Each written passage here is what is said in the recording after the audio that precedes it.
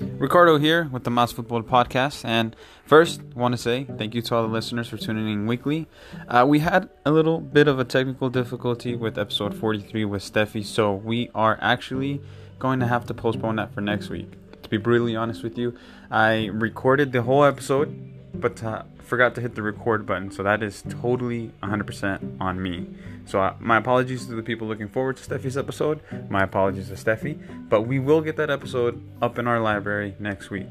For now, I would definitely love for you guys to check out the old episode number 7 with Danny Frid with college soccer coming up. I thought it'd be a good time for us to replay the old episode with the head coach of the boys MACU team. Boys, I should say men's. So enjoy this episode.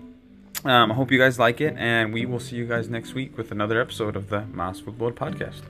Peace.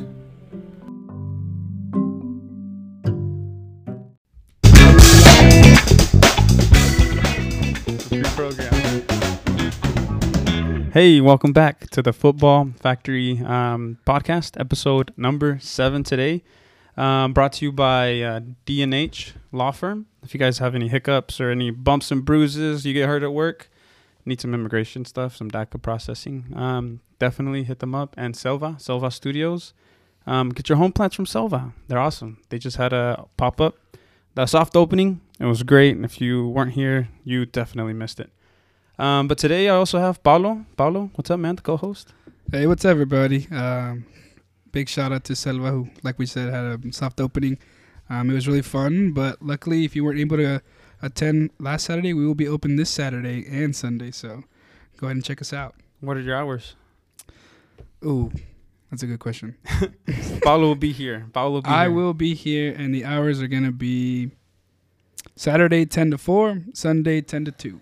217 Southwest 25th Street, Calle Correct. 25. Correct. With us today, a very special guest. This one really makes me nervous because I don't really know him personally yet. Everybody that we've had on, we've kind of known. Mm-hmm. But this guy had an amazing year. Head coach of the men's MACU team, an old team that I used to play for back in 2010, 2011. Danny Frid, how are you, man? I'm good. You like that? Wow. Pulling out all the stops. No, I'm excited. Thanks you guys for having me. Of course. It's an honor to have you on. Thank you. So this podcast is about it revolves around soccer, and then we kind of just shoot the shit afterwards. Like it. But tell me how soccer got started with you. Wow. Where are you from? I am from a little town called Raunds in Northamptonshire, probably about an hour above London. I started playing soccer, I was probably about 8, not like really early, but probably about 8. And I've just played it my whole life from there. So I think about 16, 17, started getting a bit more serious, and basically when you break into men's football on a Saturday, probably I was 16 when I broke into like men's football, and then it's all of your weekends from then on out, and then I played all the way through till probably 21. I took about 6 months out, or maybe a year out, when I was about 19 and travelled Australia. Really? Yeah, and then I came back and was playing, but I knew after I went to Australia I couldn't live at home anymore. Like I just you had a taste of the forbidden fruit. I couldn't go back and live with my parents. Couldn't afford to not live with my parents. So I actually came to the US to coach. I had no intention of playing. Really? Yeah, I came on a 3-month visa. I was just coming to coach. Straight to Oklahoma, or? No, I went to Atlanta, Georgia. Okay. And then did all of the South states, like Mississippi. What are the surrounding states down there? You were 21 at this time when you came? I was 21. I actually turned, I was 21 at the time. Maybe I turned 22 while I was over here. And then I left myself 2 weeks at the end to visit somebody that I grew up with, Jake Cottage, who's actually the men and women's coach at Randall University. Oh, okay, yeah. Played at USAO and played his last year at Southwest Christian. So I left myself 2 weeks to come and visit him. Because when we was both 18, we went to this like showcase thing for coming from to come to the US. You knew him? I knew him since we could walk, since 4 or 5 years old. Did you play with him in England as well? Yeah, and we went to this thing together, and he loved the concept, and I didn't really. I loved where I was playing at home. I was playing at a good level at home, and I wanted to try and keep climbing the ladder at home and keep playing. So I didn't come, but he came 4 years earlier than me. Okay. So I left myself that last time to visit him. And when I was here with him at SCU, like he's like, "Hey, I want." What year was this? 2010. That's the year I graduated high school, and by then I started playing MACU. Really? That fall. Yeah, 2010. The program was new. Yeah, brand new at Southwest Christian. They weren't even in the NAIA. Yeah. I think they was in like the NCCAA Division 2 maybe. I didn't know anything about any of it though, because we don't have this. America's obviously unique the way they have the college system and all that stuff.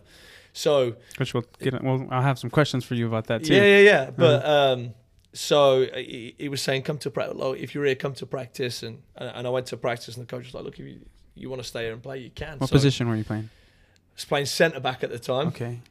You're a tall guy too. I was a centre back. I'm probably about 6'2". 6'2". Okay. Yeah, and so then I stayed at SCU. Had a good time, but while I was there, I learnt about like the system and you know that back then social media wasn't as big, but no, it wasn't. You talk to other English people that have been over here, and I figured I wanted to go and play at a big Division 1 school. That's what I wanted to do.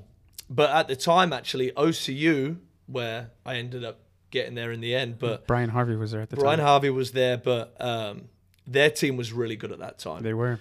And we used to go to OCU to watch some of the games because we was in Bethany, only 15-minute drive. Under the lights. Under the lights. Nice there pitch. there was 500-600 people there. I'm like, I want to come. This is a bit better. I'm going to come somewhere like this. So I wanted to actually go there, but then Missouri State called me. Sophomore year. Division 1. Division 1 school. So I ended up going there. Loved it. Fantastic time. But after I'd already signed for them, I lost a year's eligibility in Division 1. Yeah, because I was older. I was probably 23 when I went there. Okay.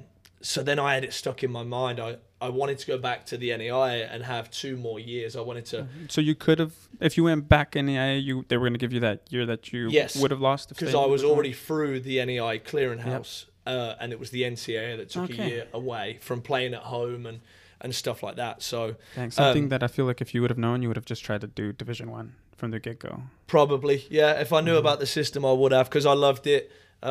We won the conference. I had a brilliant year personally, and I mean, even probably if I could have had my time back, I still would have played another year and then maybe transferred and finished from OCU for 1 year. But I kind of wanted the feeling of, I wanted a home for over 2 years because I'd been bouncing around everywhere. So I ended up coming back to OCU and completing my last 2 years, and I got done in 2015. 2015. Wow. So from England to the Georgia. Yeah. From Georgia to Oklahoma, Oklahoma to Missouri, back to Oklahoma. That's really interesting. Yeah. At what point did you, I guess when you were playing in England, you had no thoughts of playing in the U.S.? None. No, it wasn't. Did you know anybody that had gone to the U.S.? No, just Jake. Just my best friend. When he went at 18, he was the first sort of exposure I'd had to it, period. So I didn't really, like I said, I think social media plays a big part in that now. There's a lot more companies now that do all of that. Yeah. So yeah, and I was playing at a good level at home. I enjoyed it. It was a high semi-professional level, which it's a bit different here to the US. Like you can still play at a high level that's not professional, but in a good setup and stuff like that. So I was happy, but I was also in construction at the same time, and that was a hard graft. Like just doing that every day, playing football at night, and I was like, I've got to get out here. I've got to find something to do. So. Wow, and then you just took a leap, jumped into that. Yeah. And then so let's wrap up what all you have under your belt. 2 years at OCU, and then I guess you already knew you were going to get back into coaching because you had done some coaching in Atlanta. Did you have an eye here? I guess you were playing.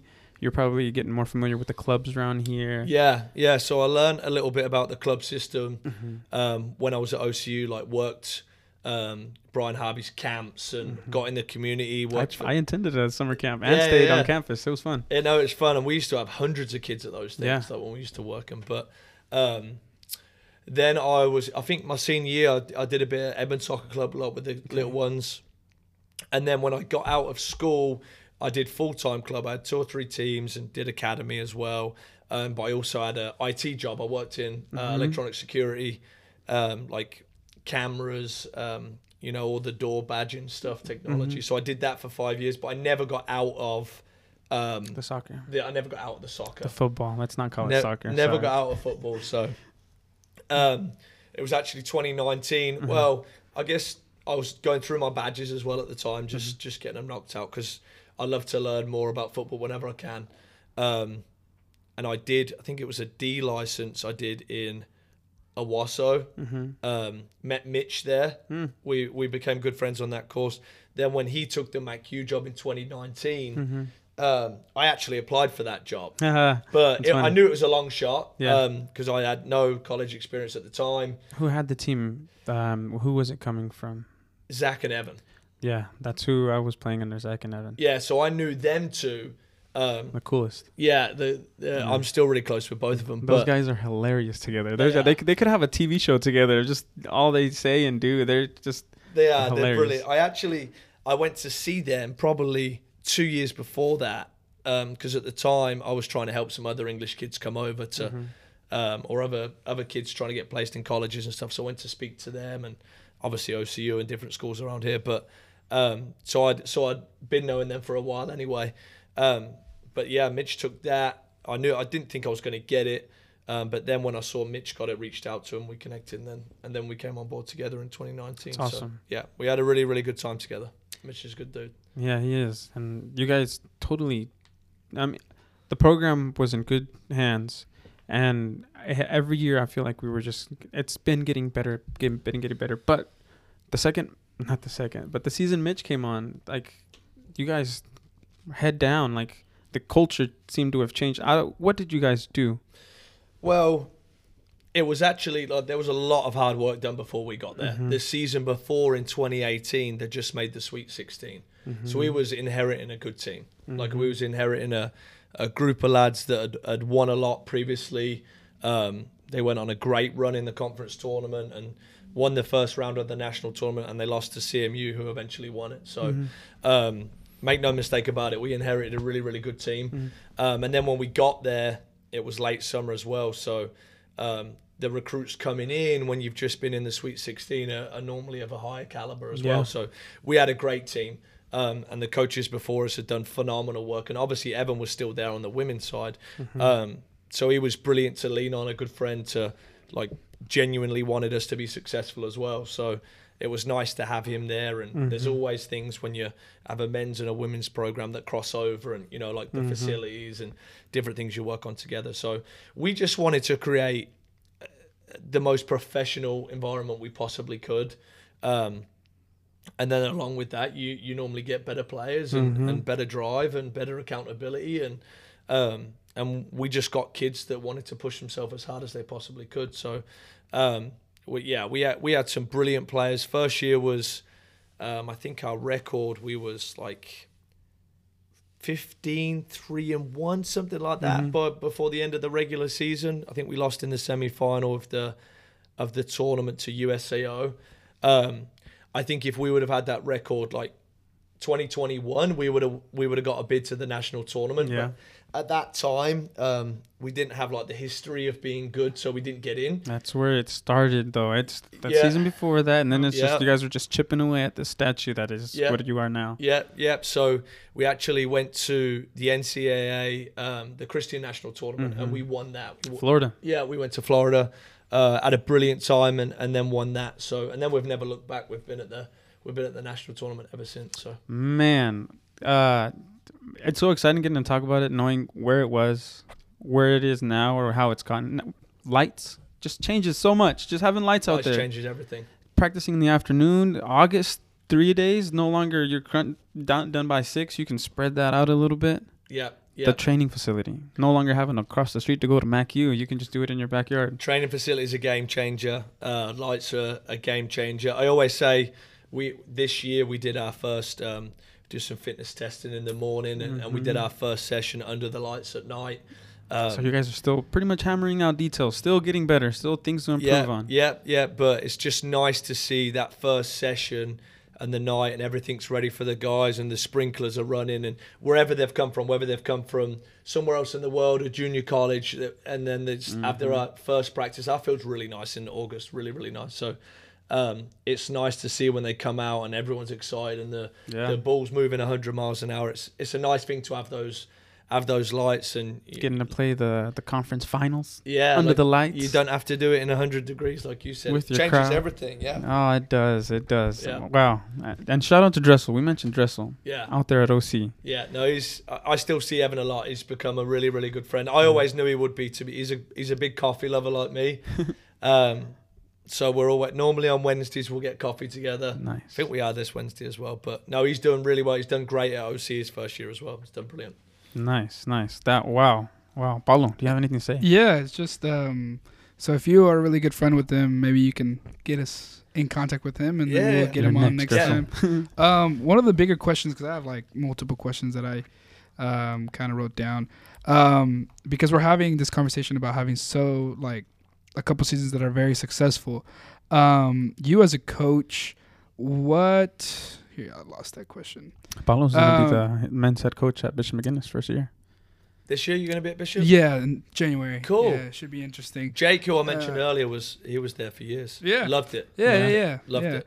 The question is, with like such successful seasons, how do you as a coach keep the team hunger to pursue being on top?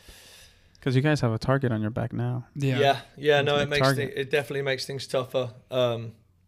We said that in our conference this year. It was we didn't have one easy game this year because, I mean, if you beat a team that's number 3, it can change your season. It can put you in the top 25. So you're always getting everybody's best. Nothing was given. No, you've got to. But I've never known a good coach without good players. And when you've got good players, they're extremely driven people in all facets of their life. So we were number 3 this year, and that weren't good enough. You know, they want to be the best team in the nation, and we lost in the national tournament. And everybody says, that's why I struggle with. Everyone says great year, and I know it is a great year.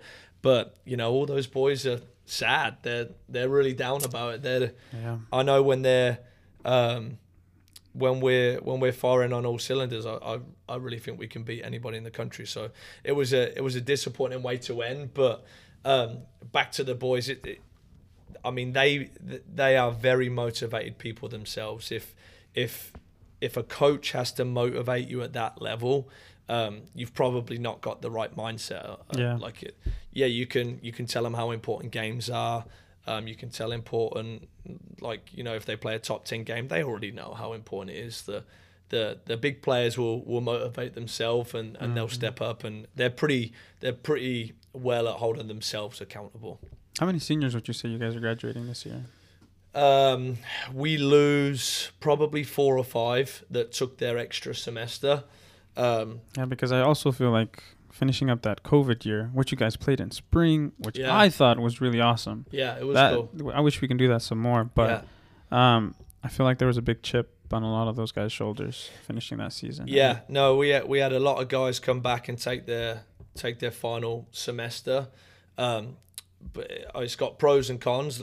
Like your seniors that we have now, they all get to come back and take their last full semester with us as well. So a lot of the guys that actually walked on senior night will be back with us for next fall, and trying to figure all that stuff out. It's kind of funky after all the COVID year, and figuring out the best thing for the kids to get their degrees but play at the highest level they can. And but yeah, I'm glad that they gave them that year back, because that was tough. That's what I was going to say. It's unfortunate for the high school players that just got it cut off, the seniors, and they won't get that one back. So. Well, and just we can talk about that later, but there's so much ramifications from that, because if there was 10,000 spots for collegiate players, there's now 2,000. Because just pushed it back. Because all of these kids, we might have 8 kids that take up a roster spot that should be done, you know. I mean, that's 8 less high school players or 8 less internationals, whatever it may be. There's less spots available now. There was a reserve team this year. Right, there's a reserve team. We started that when Mitch was there, and that's honestly been extremely powerful because a lot of the players in our reserve teams, local, international, may not have had the opportunity to play if it wasn't for our reserve team. And every year we've pushed players into our first team from the reserve team. So that's what it's all about. Are there many more teams with reserve teams? Yeah, Schools? there's a lot of local schools. USAO have always had one. Southwest Christian, SNU, Oklahoma Wesleyan. We'll schedule some junior colleges. We'll schedule some top club teams. That's good. But we give them like a full schedule. They play 14 games in the fall. So it's just the idea behind that was, I mean, if you have a kid as a freshman that goes and plays 14 games against other colleges, you can see if there's improvement. But if you have a kid and they're on our bench for the whole year, as opposed to not getting any minutes at all, and they've not played, how do we know as a sophomore that they're going to be a better soccer player? So that's the idea behind that. That's the idea behind our reserve team. I like that. Yeah. Another question for you that kind of goes more in depth, like personal wise. What's a typical day look like for you as a coach? So, like, what do you do? Typical day. Depends at the time of the year. Depends at the time of the season. But in season, players will go class in the morning. We will get in there in the morning, depending on what time it is in the week, because we normally play Saturday, Tuesday, Saturday. It's either a recovery on a Wednesday. Well, I'll go from the start of the week. If it's a Monday, it would be a pre-game for a Tuesday. And on a Monday, we would probably watch video from our previous game and watch video on our opponent and talk about ways that we think we're going to be able to exploit them and think that we're going to be able to get a win. And then on the Monday on the training field, we'll go out and practice that and work on ways that we think we can beat them. Tuesday would be a game, which is now under the lights. It's at night. So wouldn't need to get into school till midday, 1 or depending on what we've got to sort out. And then Wednesday's probably a recovery. Thursdays, we will normally do some light lifting now in the new facility. Bit of core stability stuff, nothing too heavy in the season because they're... Even the recovery too, Wednesday? Yeah, we'll do that just because it speeds it up. If they sit around and do nothing, it will just take longer. So we'll do it'll be 10 to 20 minutes light cardio, long stretching. They'll all get in their ice baths. Part of the new training center, they've got a brand new big training room with new ice baths. Wow. I got to check it out. Yeah, come through. I'd love to take you through. But so we do that normally on a Wednesday. Thursday would be, like I said, that light lifting, getting the legs going with practice. It's probably our only day that we can practice a bit harder per se because we're 2 days out. And then Friday, you're back to a pre-game again. So Friday, it's video on our Tuesday game, video on next opponent, and then go onto the field and try and execute whatever we're trying to work on, and then hopefully Saturday it all comes together. So is the season short for you? Do you like it being in the 6 months, or would you like to see, like I've said before, have it all year? Yeah, it would be great, but I think I would like that. But the reality of it is, like, there might be across the nation, I wouldn't know the statistics, but less than 1% of these kids that actually go professional. So they do need to be students before athletes. Yeah, because we asked that question to Gustavo, and he said that it was long. And we kind of went into, like, the aspect of how, like, you know, they're student athletes, and like, you know, they have to, like, I know there's like away trips where you get back like super late and you know, basically in the morning. I've known so many players that I've played with blow out knees just because it's so many games in such a short amount of time. No, it's tough. It's not optimal for soccer, but again, it's like the college systems. It's about getting a degree. Is it any different? Is it the same in England? Yeah, you don't really play that many games. I mean, but the season's 9 months long, so you'll play one, and if you're in cup competitions, you might play midweek as well. But typically it's... but, I mean, you say that, but everywhere in the world now, like Man City, for example, they probably play 50, 60 games a season. Pedri, look at Pedri. Beautiful. Yeah, they're like the top teams are playing Champions League, all of the domestic cups, all of the leagues. So it's the same with us at college. We have to have... like some of our players that come internationally, I think we had a freshman this year. It was like, Coach, why do we have so many players? And I was like, you'll see. And then he understood like in September, because we had a leg break this year. We had a forward that broke his foot. We had 5 or 6 injuries at all times in the season. Yep. So then you're down to 24, and you know, some might be struggling for form, and then you're realistically down to 18, 17, and I was there for that. it just goes so quick. I was there for that leg break, and that guy was doing really well because I followed you guys a lot of your season, and he was doing exceptionally well. And injuries are definitely a big part of it. It's huge. But kind of going into what you're talking about, I see a lot that you're talking about watching film. And I know being a part of the OKCPS prior to obtaining this Bishop McGinnis job, they're doing a lot with the VO cameras. You know the VO cameras? Yeah. But they haven't really gone super in depth. And I mean, Ricardo did the research. But a lot of the stuff that we read about you on, you know, some of the stuff that we look at is that the same word keeps popping up multiple times, which is tactician. And do you see yourself as that? Like, is it crucial? Is it pivotal for you as a coach to be able to see what's going on? Yeah. The reason I like video is I don't foresee myself. I foresee myself as I know soccer. Yeah. If you want to call that a tactician, then call it a tactician. But the reason I like video, it sort of opened my eyes when I was at Missouri State. They would show you clips at halftime. They would give you data at halftime. And I just thought, wow, like I came off at a game. I got taken off at halftime in a game. I think we was away at Drake University in a conference game. Got taken off at halftime, and I was livid. Like, I thought I'd played really, really well. And they gave me all this information, statistics. I'd have like 25 turnovers in one half. So the thing I like about video is no hiding. There's no hiding. And it's a huge, like, if you're humble enough, which all of our players are unbelievably humble, like there's so much room for improvement. We've won multiple times this year, 4-1, 5-1. Okay, let's take a look at this goal. Like, how are we conceding that goal? Like, what could we do different? Or I'm also a huge fan of, all right, we scored these goals because of this. Like, don't forget this. This is where it started. We need to triple down on this. And so I'll always show positives, negatives. All of our goals is, I think film is good, a good reflection. And the film software now, like we use Instat.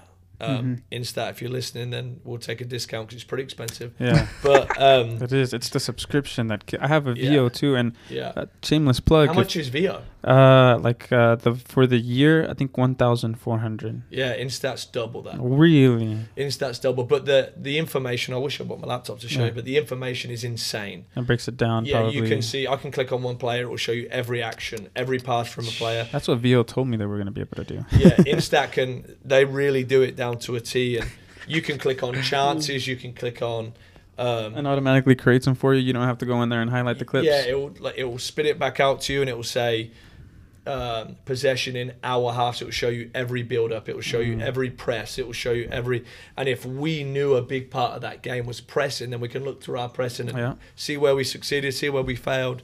It's really, really cool. So I think it's a useful tool. I think it's insane how, like, you're talking about the software, because I watched the Manchester City Amazon Prime video that they have, and they have like a certain guy that just does that, like watches it's a big everything, and it's just like that's insane. They do that over here now as well, Division 1. That you have a video analysis, and everybody runs with that GPS on their back. That's insane. We have all of the GPS software now, and you know if players are hiding, you know if they're running, you know. Yeah. I mean, you can't lie now. No, it takes the opinion out. Because every player thinks they know better. Unless than you're their a coach. baller and can get away with it. You're not running, but I don't need to. Yeah. That's a big. That's one of the biggest topics that I wanted to touch on.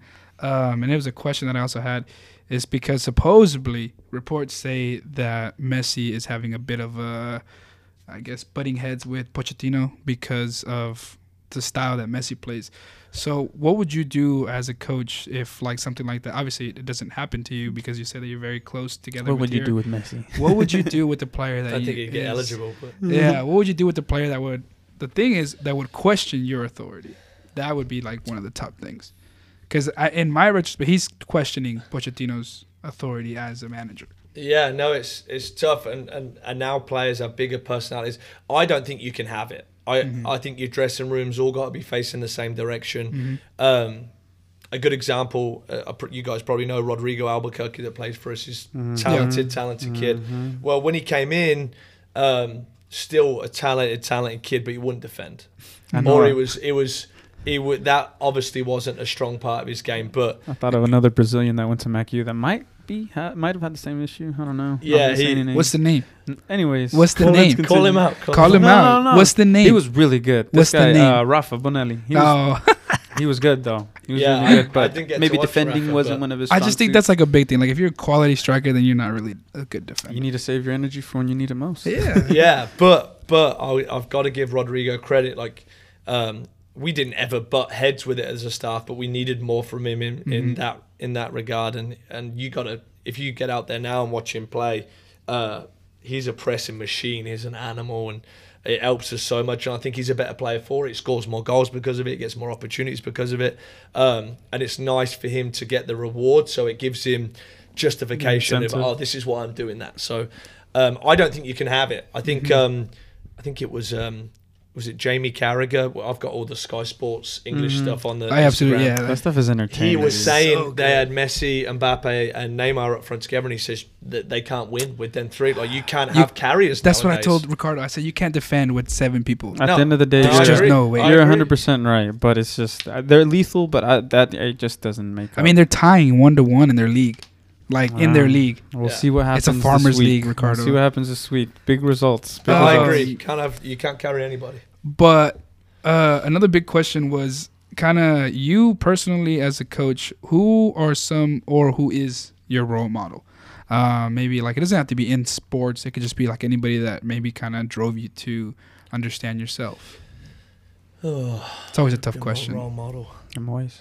Probably who? David Moyes. David Moyes. The Moyes boys. Not Killing quite, but I haven't been that close to a coach that because I'm still a youngish coach, obviously. To a coach to like be like I've been full-time coach, I guess, for the last 3-4 years, so I haven't got a chance to like be around someone for a long period of time. But probably my dad, in regards to, he has just worked since we were babies. So he's actually got COVID right now, and I spoke to him. He got it yesterday, and I said, "Hey, you're gonna have to stay there for a week. Like, Mum's banished into upstairs in the house." And he said, "No. Tomorrow I'm gonna get out and have a run." And I'm like, "You can't do that." But it sort of sums him up. He's Can't my hold me mum down. and dad have worked at everything, and look, there's no magic formula behind soccer. I always say that, like, if you want to work hard, if you're recruiting a kid and you talk to him 10 times and another coach talks to him 2 times, you've got a great chance. Like, or if your boys work harder in pre-season, they've got a good chance of being fitter. Like, there's no weird science behind it, I don't think. I'm a big believer in that. Yeah, that's a great thing to touch on and a great segue to, like you're saying, that recruitment process. You as a coach, what is your recruitment process like? I know it's definitely one of the most difficult things to do with so many soccer players out there internationally and locally. Yeah. What are some of the stuff that you as a coach look for in a player? Outside of obviously their position, because every position is different. Yeah, no, you always have a need every year. Mm-hmm. Like I said, this year we've got players coming back, and a lot of our forwards are returning, so we don't lose any of those guys.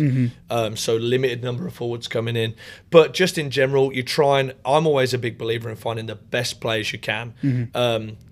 You can't have 3 high-end players of the same position, because it's kind of like Dream Team, right? You have a pot of money and you've got to spend it wisely, and when it's out, it's out. So but you've got to find the hardest working kids. Obviously talent is a factor, but that wants to come in, wants to get better.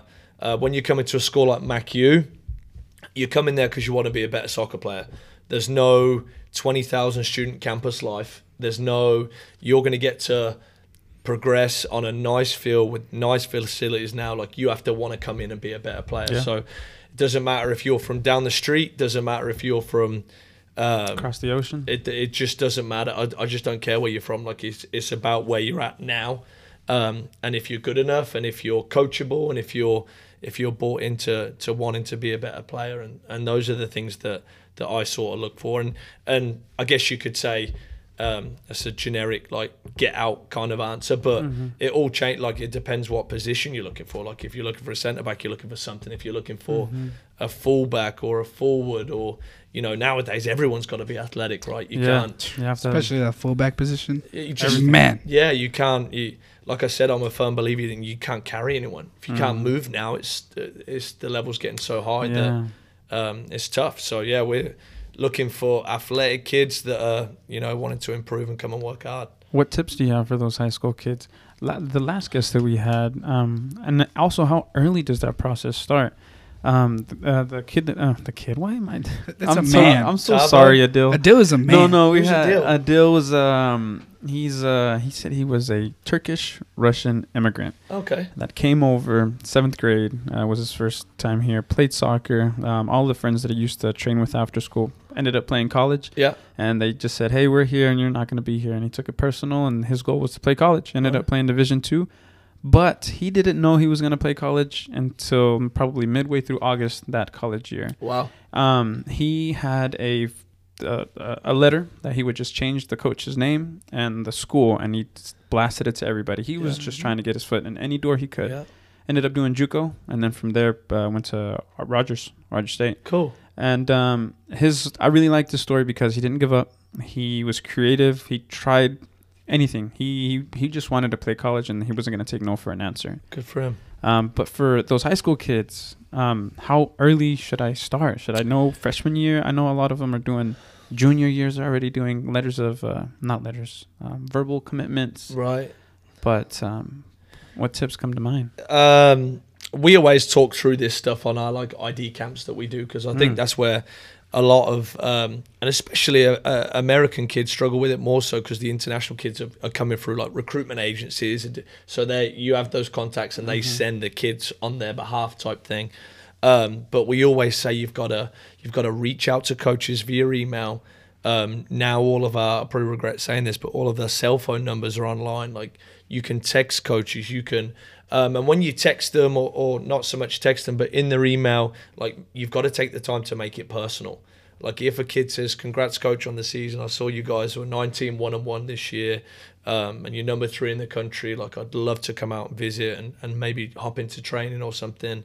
Then I'm interested, because he's took the time to look at our website, to look who I am, and look what the schedule says, and all that good stuff. So that's big. ID camps are big. I mean, I think we charge, for an example, we're way less than all the Division 1 schools, but we charge like $65 for a kid. But then if a kid reaches out to me, I'm a softie, and they say, like, that's a lot for me, I'll say, like I can do it for this or whatever. Yeah. Like we always want to work with kids. Awesome. We want to give the best exposure we possibly can. But if we know a kid, whether that's through like they've come to a few of our ID camps or they've reached out a lot, like we want to go out of our way to sign them, because they've took the time to, find out about our school and different things like that. Start early. Definitely you've got to, now, like, I think sophomore year or before, don't worry about it too much. Just worry about being the best soccer player you can. Yeah. But then after sophomore year and you're starting your junior year, we've had juniors out training with our first team this year that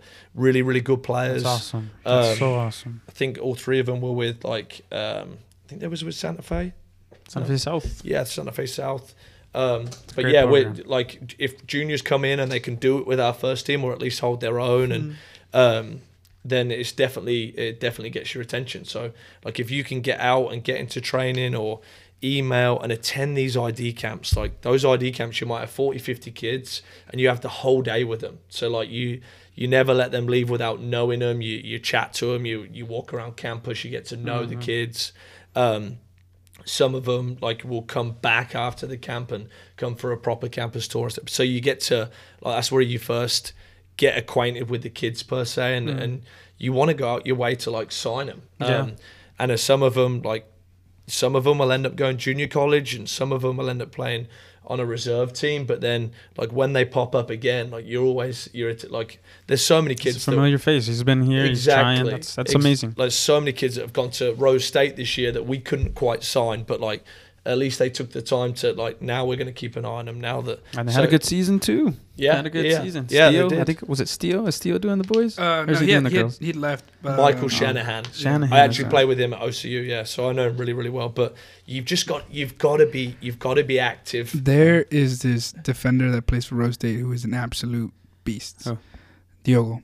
Yeah, I know Diogo. Man. I know him really well, yeah. That guy's... It's a small world. The soccer community in Oklahoma City is small. That is an absolute beast. Yeah. Kind of another question that I wanted to ask you is, with some of the biggest coaches in modern football right now having different approaches to soccer, I mean, obviously we see Jurgen being very passionate, fans, and, you know, drawing the whole community in, especially at Anfield. And then we obviously see Pep being a little bit more like sophisticated and, you know, playing a little bit more tiki-taka in that way. And then obviously you see Tuchel being very... From what I understand, Tuchel is very like a dictator like type. He's like everything has to be perfect, and if it's very not, disciplined. Yeah, because I mean I saw some when he was at PSG, when he was at Mainz, when he was at all these like Dortmund. They would always have issues with some players because they just felt like there wasn't a connection like from coach to player. Who do you, as you yourself, you said you're still kind of a young coach, who do you try to imitate, or what system do you try to implement yourself? Well, on those two things, I'm very passionate. I can't help myself. Mm-hmm. Every time I think I'm going to sit and enjoy this game a bit more, I can't help myself. Like a minute in, I'm standing. I don't sit for the whole game. I just can't help myself. So, extremely passionate. I just always want the best for the players. I just want the players to... There's no better feeling as a player to walk off the field like exhausted and giving you everything. Yeah, and amen. And that's that's just what I want for them, because the way you feel because of that. So, and in the same token, I can't help but I don't think you can win without getting close to the players. I really don't think that. Like, Brian Harvey was my coach at OCU, and like I loved that man. And like when you're exhausted, and you know, and you're thinking about that feeds them. Yeah, you know, if he's out there yelling at the coach, you want to take care of him. So I struggle with that, like being disconnected from players. You've got to understand what makes them tick. You know, there's some players that you can really get into and they can take it like a man, and it's going to push them harder. There's some players, if you do that too, they're just going to crumble and they're going to have different personalities, and everyone is fed a little bit differently. Exactly. It's like anything else in the world, like anything else in management, you have to understand what drives people, and I don't know if you can win without getting close to players. I truly believe that. So you're definitely taking more of a Jurgen type of approach to it, because he's very like he loves his boys. From the youngest like that he has to Virgil, to top players.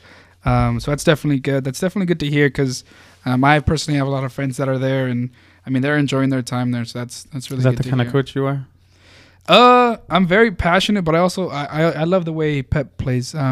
If we have enough players to kind of keep the ball, because I mean you want to implement a certain style, but if you don't have the certain capabilities, you have to find something else. Yeah. But definitely, like I feel like we're in the same boat there. When if you can't connect with your players, they're not going to connect with you. Yeah. I feel like the team definitely has to be a family. Like you're working for them, they're working for you, because at the end of the day, they're running 90 plus minutes. Yeah. You're just kind of being that voice in the back of their head. Like, you gotta coach be able to make them run through that wall. Yeah. So exactly. It's definitely good to hear that coaches kind of, because I like how you're talking about like American soccer and the difference between European and American, because from when I played in school and college, it was very Americanized. Like it was very being like super fast, super big, and that was it. But like in English and Spain,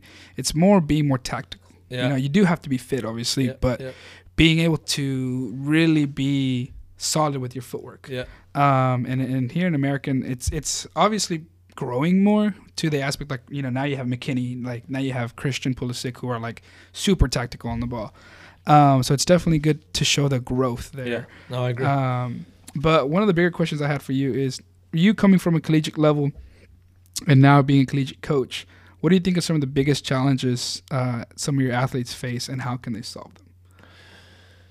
I think the biggest challenge they face is their workload.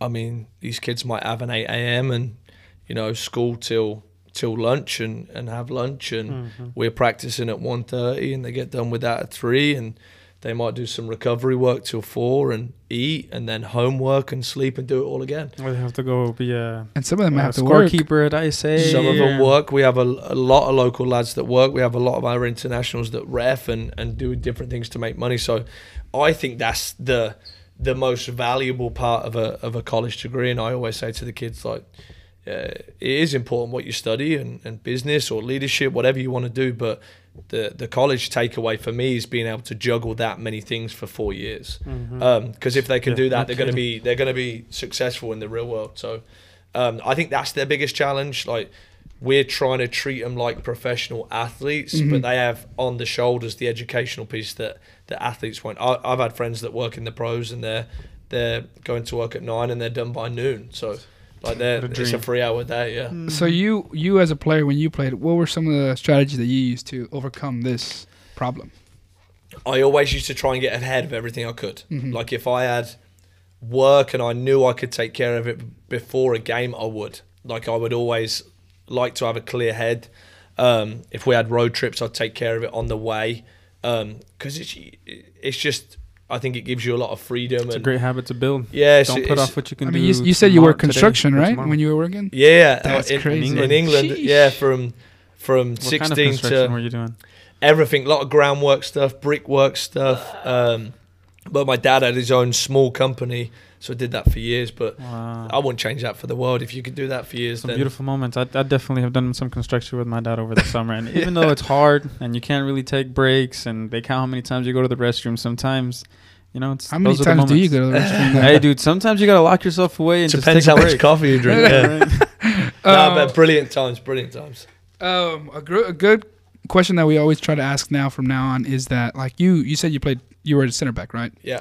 How Center does back or holding mid? Yeah. So how does that? And by the way, who's your favorite center back in CTM? He scored a lot, and I mean, I'm watching his stats. He scored a lot as a center back. Well, headers, a lot of headers. I mean, 6'2". Watch out for the elbows. I mean, he's coming in flying. But how does that position kind of, help you as a person now, as a coach? Not even like as a coach, but like you said, you also worked in security and stuff. Yeah. How does some of the stuff that you learned as a center back kind of dictate how you've lived your life? I just think from high end sports, you learn a lot of discipline. I mean, you have to take, if you want to be good, you have to take care of your body. You have to, do the extra work. You have to, and it's the same whatever job you got, right? If you want to go through promotions, or if you want to be a coach and win a lot of games, you can't do your recruiting in June when the season starts in August. You got to put in the work. Yeah, you've got to work harder than everybody else out there, and that's what I used to try and do as a player. It might not show it this year because I think we only kept 3 or 4 clean sheets, but which is pretty embarrassing being a centre back. But yeah, I think being at like soccer, football, it's a lot of camaraderie, getting on with a lot of people, managing a large workload when you're in college over here, and just being disciplined. I think they're things that the players won't think about it now, but when they look at themselves at 30, they'll understand of like, it's actually 9 to 5. If they're doing a 9 to 5, is not actually that long compared to what I did in school. So I think those are the things that really take care of them. Who's your favorite center back, or center defensive mid in the world? All time. Of all time, and then who Currently. who did you model your game after? Oof, good question. I wasn't really a modeler of a game. Yeah, you just kind of. But I mean, you might have watched some YouTube videos. Yeah, no, we used to watch all of them. I used to love growing up. Like I said, I'm an Arsenal fan. So Thierry Henry back in the day.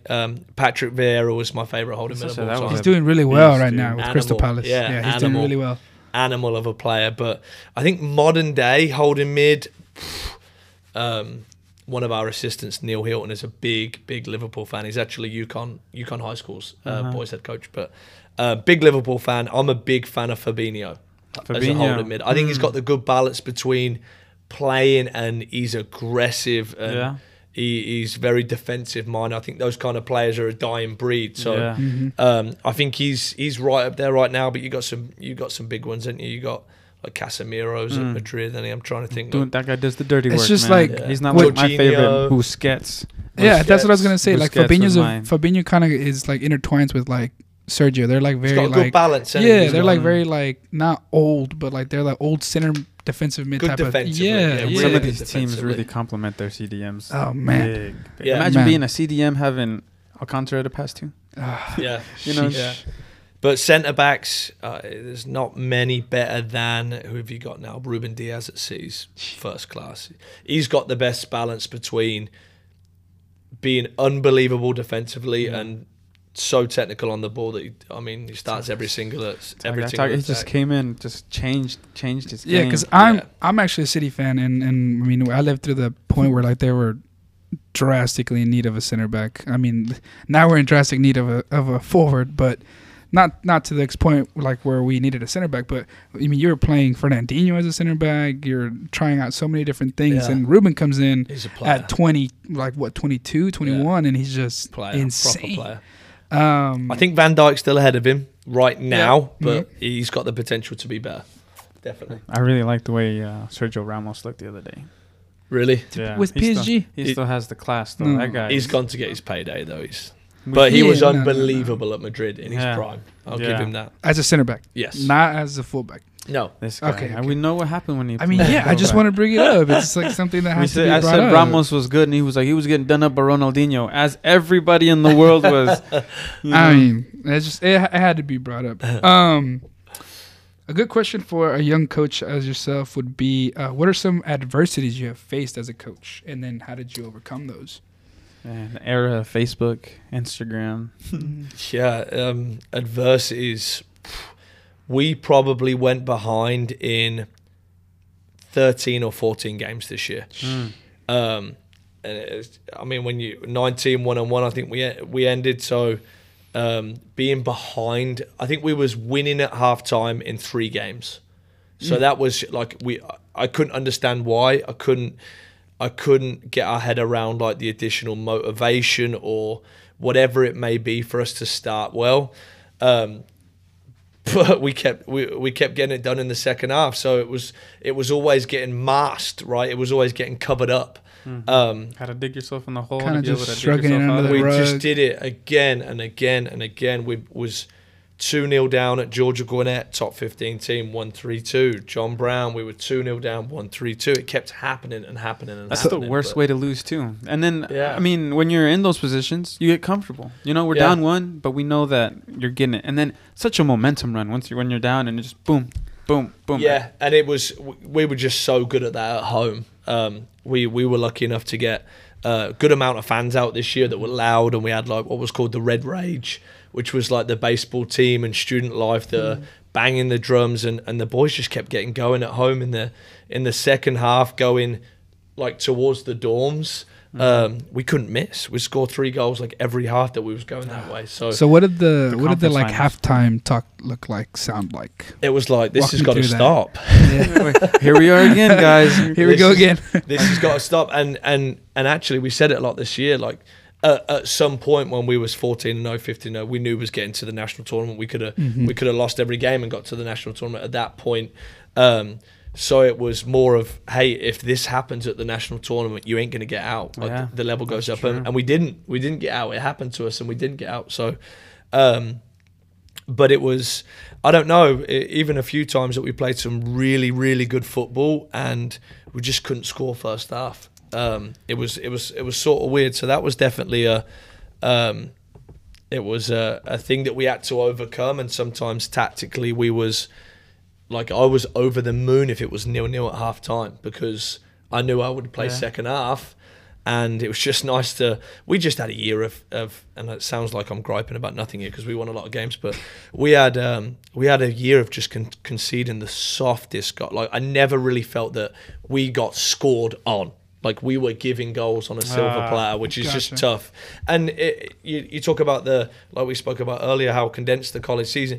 If you're 1-0 down, if you're 2-0 down, you're giving your everything to get into these games. Like, if you're 1-0 up and we can rotate more and we can stay fresher, and then you're 2-0 up, 3-0 up. I think in the quarterfinal of the conference tournament this year, we won 3-0 at home to Central Christian. I think it was 1-0 at halftime, but lots of rotation, 2-0, 3-0. Nobody played over an hour.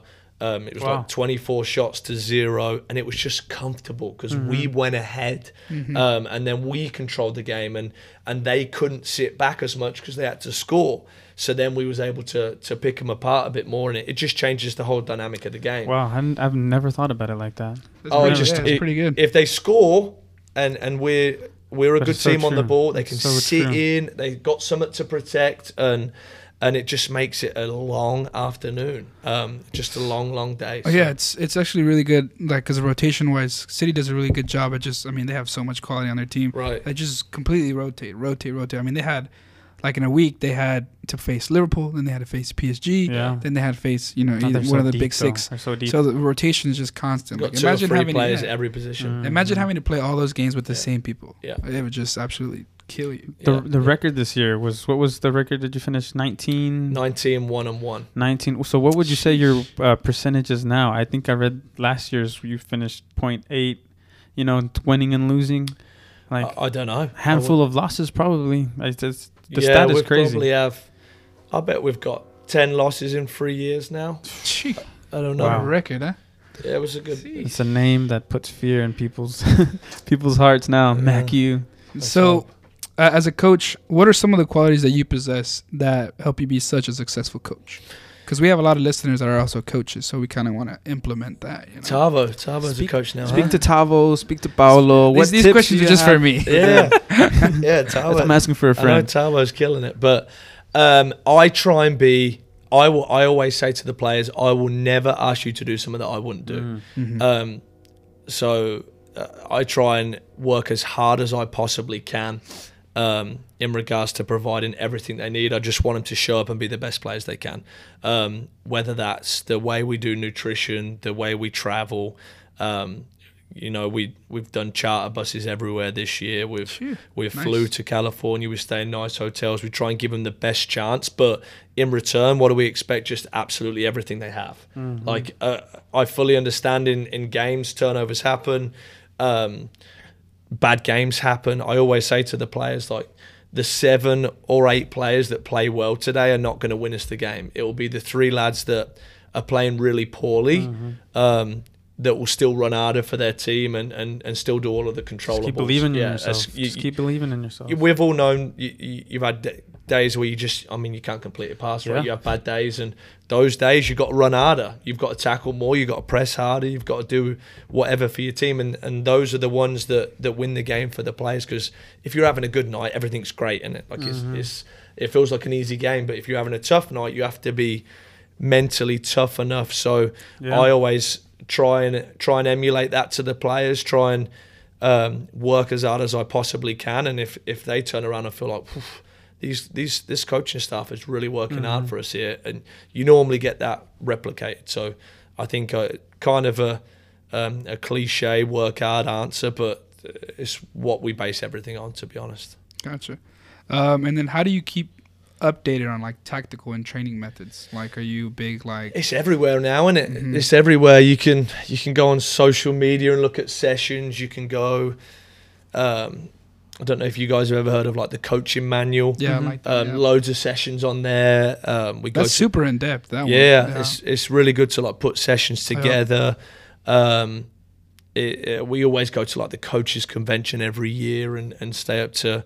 And now like just like this is podcast everywhere. I'm listening to Alex Ferguson's podcast right now. Alex Ferguson. I'm gonna have to look that one up. It's autobiography, but you can get it. I'm not patient enough to. Is it a podcast or is it an audio book? It's an audio book. Oh, okay.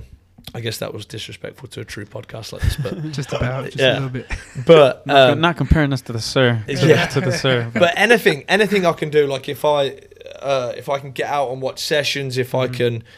Anything I can do to learn or take for it. Like I've got a lot of friends that coach in Division 1 that I will call them and, hey, can we get a strength and conditioning program for the spring? What does your guys look like?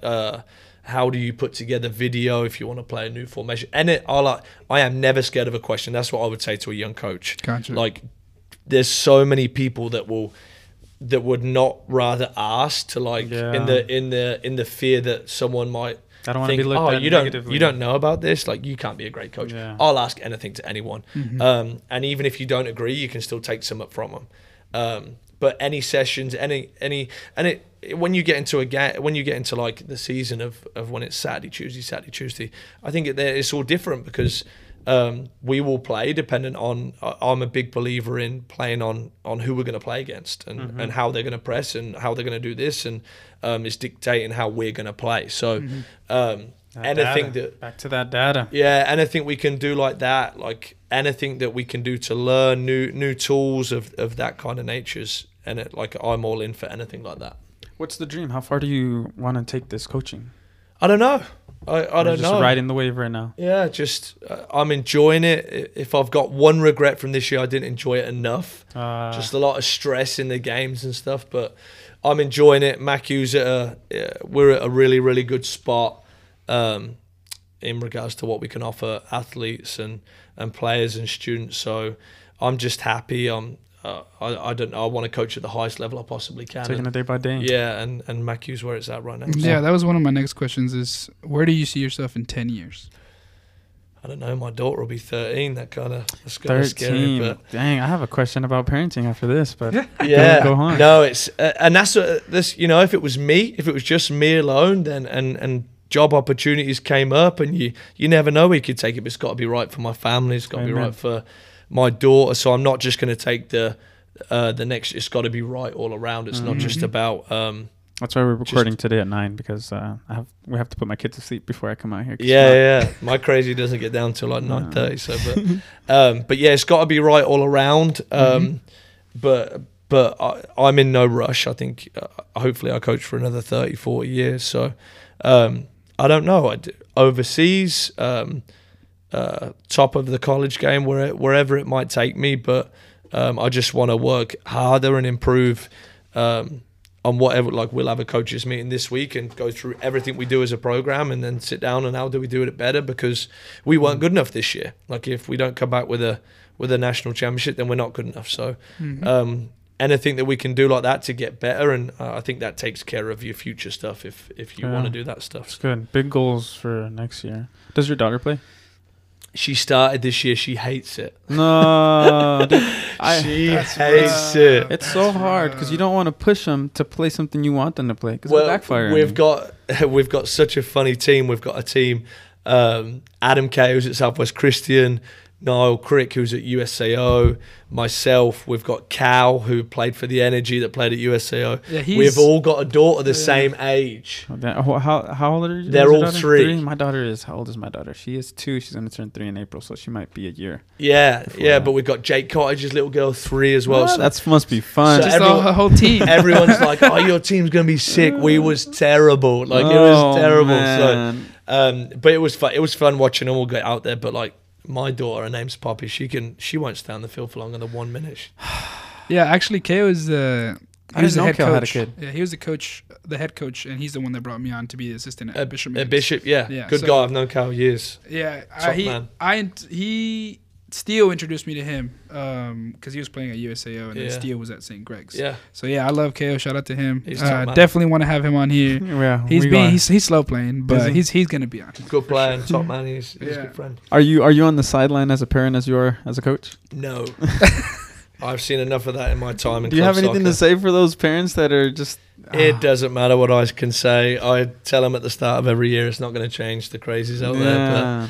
But I just let them play. Let them have fun. Right now, it's just at that level, yeah, you just have to. I mean, at any level. My dad used to drop me off. Never used to watch training. Always used to watch every one of my games, but would never talk about how I played. Really? Oof. Ever. Would never try and coach me. Ever. Would never. He would never. Like, I think that's in England as well, because people don't think of it like this, but over here it's a paid service. It's not a paid service. No, you pay next to nothing. Volunteer coaches. So like, people don't have opinions because coaches are giving their time for free. Like, the kids are out there playing. And over here it's a service, and what do humans do with a service? That's what we talked about. That's what we talked about with the deal. He's saying the same thing. He's saying that Here, it's kind of like a luxury to be able to play. You want to play ECNL now? You better have 15 grand a year. Yeah, it's and that's insane. tough. Like, I definitely didn't have the luxury of going that far. I played locally, but I was never able to go ODP, never able to travel. Yeah. It's tough. But if you're paying that amount of money, they're going to have opinions on their product, and it comes with a different. Are they? And it's kind of opposite in England. Like, I think the better you get, the more stuff you get for free, and there's so much money in soccer in England that it bleeds down to all the lower levels. It's like having the NFL, basketball, and all that stuff combined. We just really only have soccer that's that. It's just big, England. England's like academy system is so beneficial. Like, there's so many good players that have come from that academy wise. Yeah. And all those kids don't pay a penny. Exactly. What I think he crazy. said was very important is that it bleeds into it. Like, just EPO might be making X amount, but a little bit is trickled down to it. Because how do you financially, I mean, are you traveling a lot? Is our travel teams pretty expensive? Or? But a lot of kids will jump in with other families and different things like that to get to games. Or I'm sure at the higher levels now they'll have like team buses and stuff like that. But it's all funded from the clubs for the most part. That's so like, cool. because let's face it, where are all the top players from? Like, lower economic families. Like, they you don't get many of the really affluent kids that are like ballers. Of course you do, but like, you look in the NFL, you look in the Premier League, a lot of the hungriest people that come from humble backgrounds are the lads that can really get after it. So if you don't provide that, you're cutting off a lot of kids. There's so many kids that are plenty good enough to play in the ECNL, for example, and probably just can't. Yep. So right here, it's just the best that some can do is high school. Right. Mm-hmm. But do you think those high school kids have a good chance of getting recruited as opposed to those that play club? Or but they need to communicate. They need to communicate themselves, send those emails out. They've got to get those emails out. And what we try and say to the kids on these camps and stuff, they've got to look at the resources available. They've got to look at the FAFSA. They've got to look at the Oklahoma Promise, which if you're from Oklahoma, you have to do that in 8th grade. So if you is it 8th grade? Wow. If you don't do that, it was 10th grade. No, it's early. Now it's 8th grade. Wow. Yeah, if you don't do that as a sophomore, you miss out. But I mean, a lot of these kids can get to college for free if they do the right background stuff. So like the education on that side, like if you could get through these high schools and talk to the freshmen like, hey, next year you have to apply for Oklahoma Promise just in case you wanted to go college. You need to look at FAFSA. You look at any other scholarships that are available to you. There's thousands of dollars out there. Yeah, so. there is. You can honestly get paid to go to school doing it the right way. For my brother, since I had gone and played, my parents came from Mexico, so they didn't go to college. And I didn't know that I was going to play soccer until the week before school started. Dropped out of UCO, and I said, hey, my buddy's going to go play at MACU. I'm tagging along with him, too. Yeah. But when my brother's opportunity came, he ended up going to Tonkawa. NOC? Yeah, he went to NOC. He did his freshman year there, the fall, and I said, hey, if you're not planning on staying there, get your spring done at OCCC. Yeah, go to get your... And if you want to continue, find a school to go afterwards. And he did that. Tonkawa, OCCC, went to MACU the fall, finished at MACU. I said, hey... Sorry if I get anybody in trouble, but I was like, those classes, the Christian classes you have to take, drop them a weekend. Why? Because you're not going to graduate there, and those aren't going to transfer. And he's like, really? But they said I have to take them. Take it and then drop it before, when you can get the full refund, before the whole full refund is done. Yeah. And it's just, I guess what I'm trying to say is that we need to have somebody that can. You need to have someone that can educate the kids on how to do it, because like we've got some great people at MACU, but I don't know if high school kids even know they can come to MACU and talk to people about that stuff. That's literally the biggest reason why we have this podcast. Right. It's just for like kids who are able to listen to what you're talking about right now, and it adds that bit of take those notes, guys. Take those notes. It adds that credibility from such a successful coach and from a successful university, being able to literally you can pause, rewind. Like you can literally listen to everything that he's saying, giving you the information, and then you take that information that he's giving you. And then apply that, apply that to not just Mid-America, USAO, any other university that you feel like you can go to.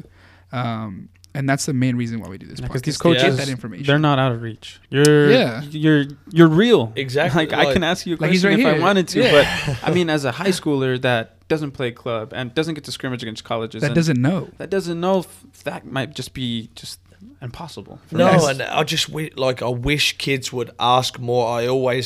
always say to kids, even when I'm recruiting them to come to MACU and I really want them to come to MACU, I'll say, look, you might not come to school, but like, let me know if you've got questions about the college process or if you wanted to go to another school, then ask me about that school. I'll give you my honest opinion, like in regards to where they're at as a soccer program or this or that, or like it don't all have to come to MACU, but I've got a soft spot for Oklahoma kids. It's been my own for 11 years. Like I wish a lot more of them knew that they could and are good enough to play in school. They've just got to do those steps that can make it affordable or do the research, whatever they need. I think we're seeing more kids in this modern age play that next level. Yeah. I think it's more. I agree. Yeah, and I think that's a really good way to bring that up, Ricardo. Just I think, like when I was trying to be recruited, I was like, I wasn't scared, but I know some of my other like teammates, they were just like, man, it just can't. And it's just, I mean, but like now it's like super like you have to make that connection. Social with the coach. media. They're literally reachable no matter what. Yeah. So you're probably gonna get like a couple emails after Send this. Send a DM to the MACU men's soccer page. Yeah, like just have your name be in the coach's mind somehow. You know? Absolutely. I know it's late. It's 10:15. We can keep going for hours, but do you have a time? No, I'm good for now. I'm good. Okay. I might fall asleep at like 10:30, but I'll be good. I'll be here. One of the biggest questions I wanted to ask you as well is, what are your expectations for the off season? So like I know that some of the expectations are super high. Are they even higher as in the off season? Well, I think in the spring season you get out what you put in. We're signing like 6 players that arrive with us in January, so it's obviously more flexible. I think you're allowed to practice for 8 or 10 weeks per the guidelines, but we'll probably start around the start of February, and it will be typically like 4-day weeks where we'll play a couple of those days, we'll get out and practice, and then lift a couple of those days, and then we'll have 3 play dates. I know we're playing Missouri State, where I played, which they're a top 15 D1, so great challenge for the guys.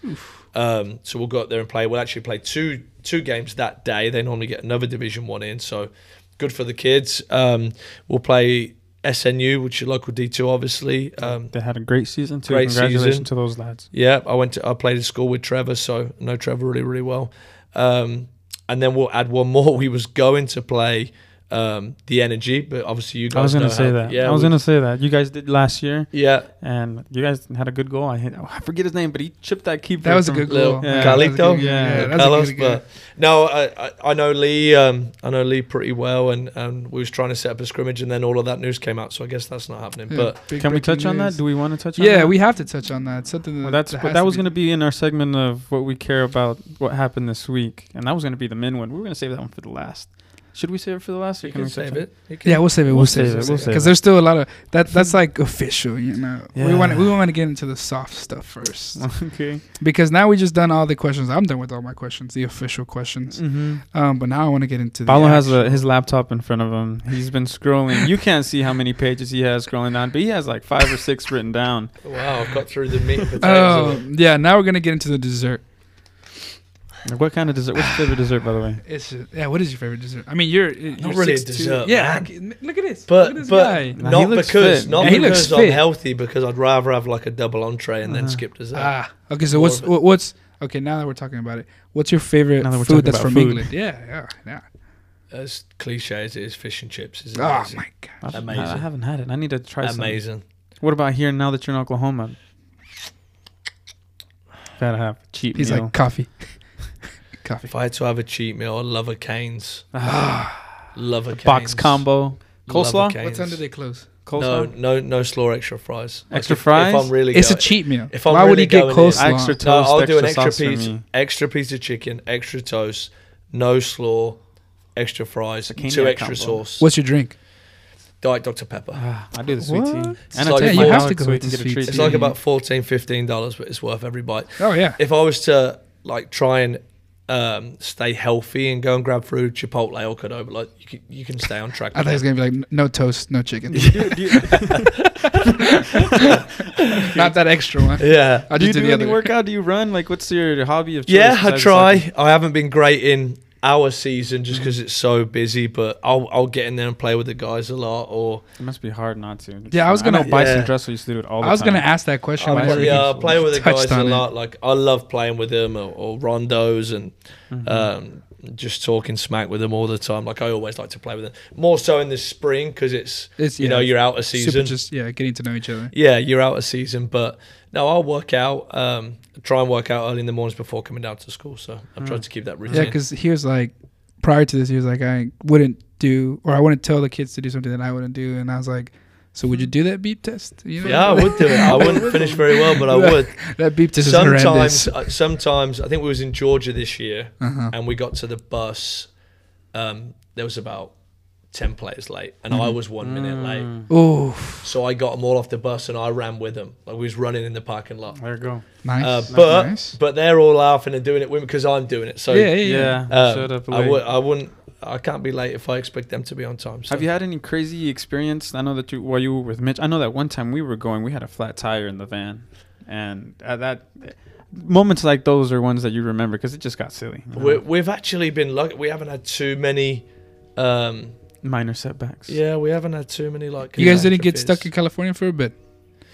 Yeah, but not. We was there a couple of days. We had like half of the team. Unintentionally. It's California. We had like half of the guys go a day after, and then I stayed with the other half until the Saturday, just because it was the weekend before Thanksgiving. We couldn't get out. That's why. It was just expensive if we. Our flights were getting cancelled. Oh, it was a nightmare, but especially after you just played like that. So. Yeah.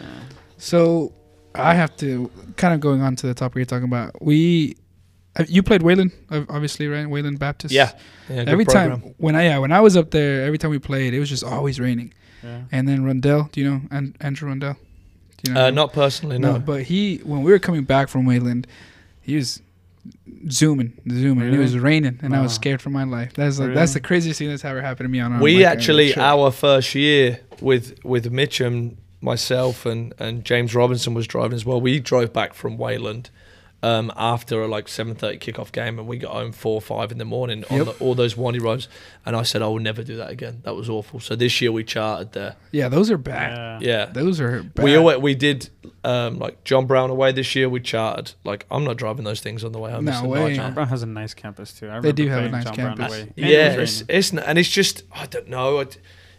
I'm just panicking over the other, like expecting the other coaches to drive as well with 10 players in the car. It's tough, but so we tried to do the charter vans this year. So. I like how we got distracted because of Canes. We're raising Canes. Yeah, I was going like more into depth in these questions, and we were just talking about Canes. Canes will do that. Yeah, but we kind of like to get down the juicy questions, like the juicy chicken tenders from Canes. Canes, please sponsor us. But recently, obviously, we had the Balón de Oro. Last week, we had Adil kind of go off of his top 5 rankings because, obviously, like we said, I mean, CR7 changed his name to CR6 now. Both these guys had CR7 on their top 5. I don't there's no way you don't have CR. But we won't go into this again. Top 5 Balón de Oro top rankings, right? For this season. For this season, yes. Starting from 5. Starting from 5. All right, let me think of my reverse order in my head. Why'd you make that so complicated? Why couldn't he start from the top? Who would I have fifth? Just to build some anticipation. Just to build. Fifth, I think Jorginho won about everything, didn't he? I had Jorginho as my but number one. That's He'd a be good question. 5 for me. Okay. Because of accolades. Champions and Euros. I think it's hard to be a consistent winner, and he's a big part of all of it. Like there's a lot goes into that. CDM. He's he's had some howlers these past 2 weeks. Yeah. But you can't take away from what he's won. Yeah. I would probably have Ronaldo at 4. Okay. Top 5. Messi at 3. Oh. Salah at 2. No. Lewandowski at 1. Yeah. Salah 2. Salah's been unbelievable. He has. I mean, yeah. And all these other guys get to stand up front, wait for it to happen. He's playing on the right wing. He's actually got a defect. Like he's ruthless. Physically strong. Out there looking like he's playing futsal. And just stepping. I'm obviously biased, but he's playing in the Premier League. Yeah, I mean, yeah. It's a different world. The Premier League is the best league right now. Yeah. Right. Yeah. But it's just like Ronaldo, like specifically. I'm not a Ronaldo fan, but Ronaldo's done it in Italy. He's done it in Spain. He's done it. Oh yeah, him and Messi are going to fight out for the best ever. But like this part, like is Ballon d'Or not a yearly award? True. Yeah. That's what I don't understand with like they gave it to Messi on like heritage, like just because of his history. just because like a. We all wanted him to win the Copa Didn't Oro. Lewandowski get like 60 goals? Yeah. Lewandowski. Yeah. So you're saying that Messi robbed the Ballon d'Or, and Yes. Spider-Man was present and he didn't do anything about it. Yeah, but in the same token, like he's not gonna. I don't think he's gonna be in the running anymore. So it was sort of like a send off, like a going away. Yeah. Fair I point. had seen a TikTok. You have TikTok? No, It's amazing. He's a grown man. It's I have amazing. enough of social media as it is. Yeah. The algorithm will get you, and you'll see exactly what you want. But the TikTok that I had seen, they were questioning one of the reporters that got to cast his ballot, and he didn't have Lewandowski on his top 5. And they were like, well, why isn't Lewandowski on the top 5? And he referred to the FIFA playing card that he gets. And he said, look, his pace is 85. What? He doesn't do very many tricks. And I forgot what other thing he said. But basically, like, if that's part of your criteria, then obviously these guys, it's rigged. They don't know soccer. Yeah. It's more marketing. And I think we already knew that. But I found that to be very, like, eye-opening. Politics, even at the top, yeah. Another juicy question. Now you brought it up yourself. Who is the best player in the world? Messi or Ronaldo? Current day? Are you asking him which his favorite of the two are, or the best player in the world? No. The question was, who is the best player ever Oh, okay. between these two men? Between them two? Yes, just them two. I've always said the best player is Messi. Mm-hmm. The best goal scorer is Ronaldo. Okay, fair point. Because Very fair Messi does point. so much more. Like he goes and gets the ball in his own half. He plays on the right. He plays on the left. Ronaldo is a Efficient. highly tuned machine. Like he is a physical phenomenon. Like Messi is a better football player, but like Ronaldo is just a phenomenal athlete. That's my So opinion. you've just been awarded this team. You've just been awarded Newcastle. Okay. You have this pot of money. Who are you going to pick up for your team? Who should you pick up December? I'd sign Mbappe. Mbappe? No way. That was my question too. Mbappe or Haaland? Mbappe. I would sign Mbappe. Over Well, what do you Haaland? need? A winger or a forward? Okay, you're playing foot champs. Okay. This And, guy's and if I'm at Newcastle, I can have both too. You definitely could have both, but you will probably have them in the championship, probably Division 2 maybe. Yeah, The way it's going right they're now. going that way. So you're gonna pick up Messi or Ronaldo? No position, nothing. It's just like whoever's gonna be Current like day that. Ronaldo. Yeah, me Okay. too. And I'm a Messi guy.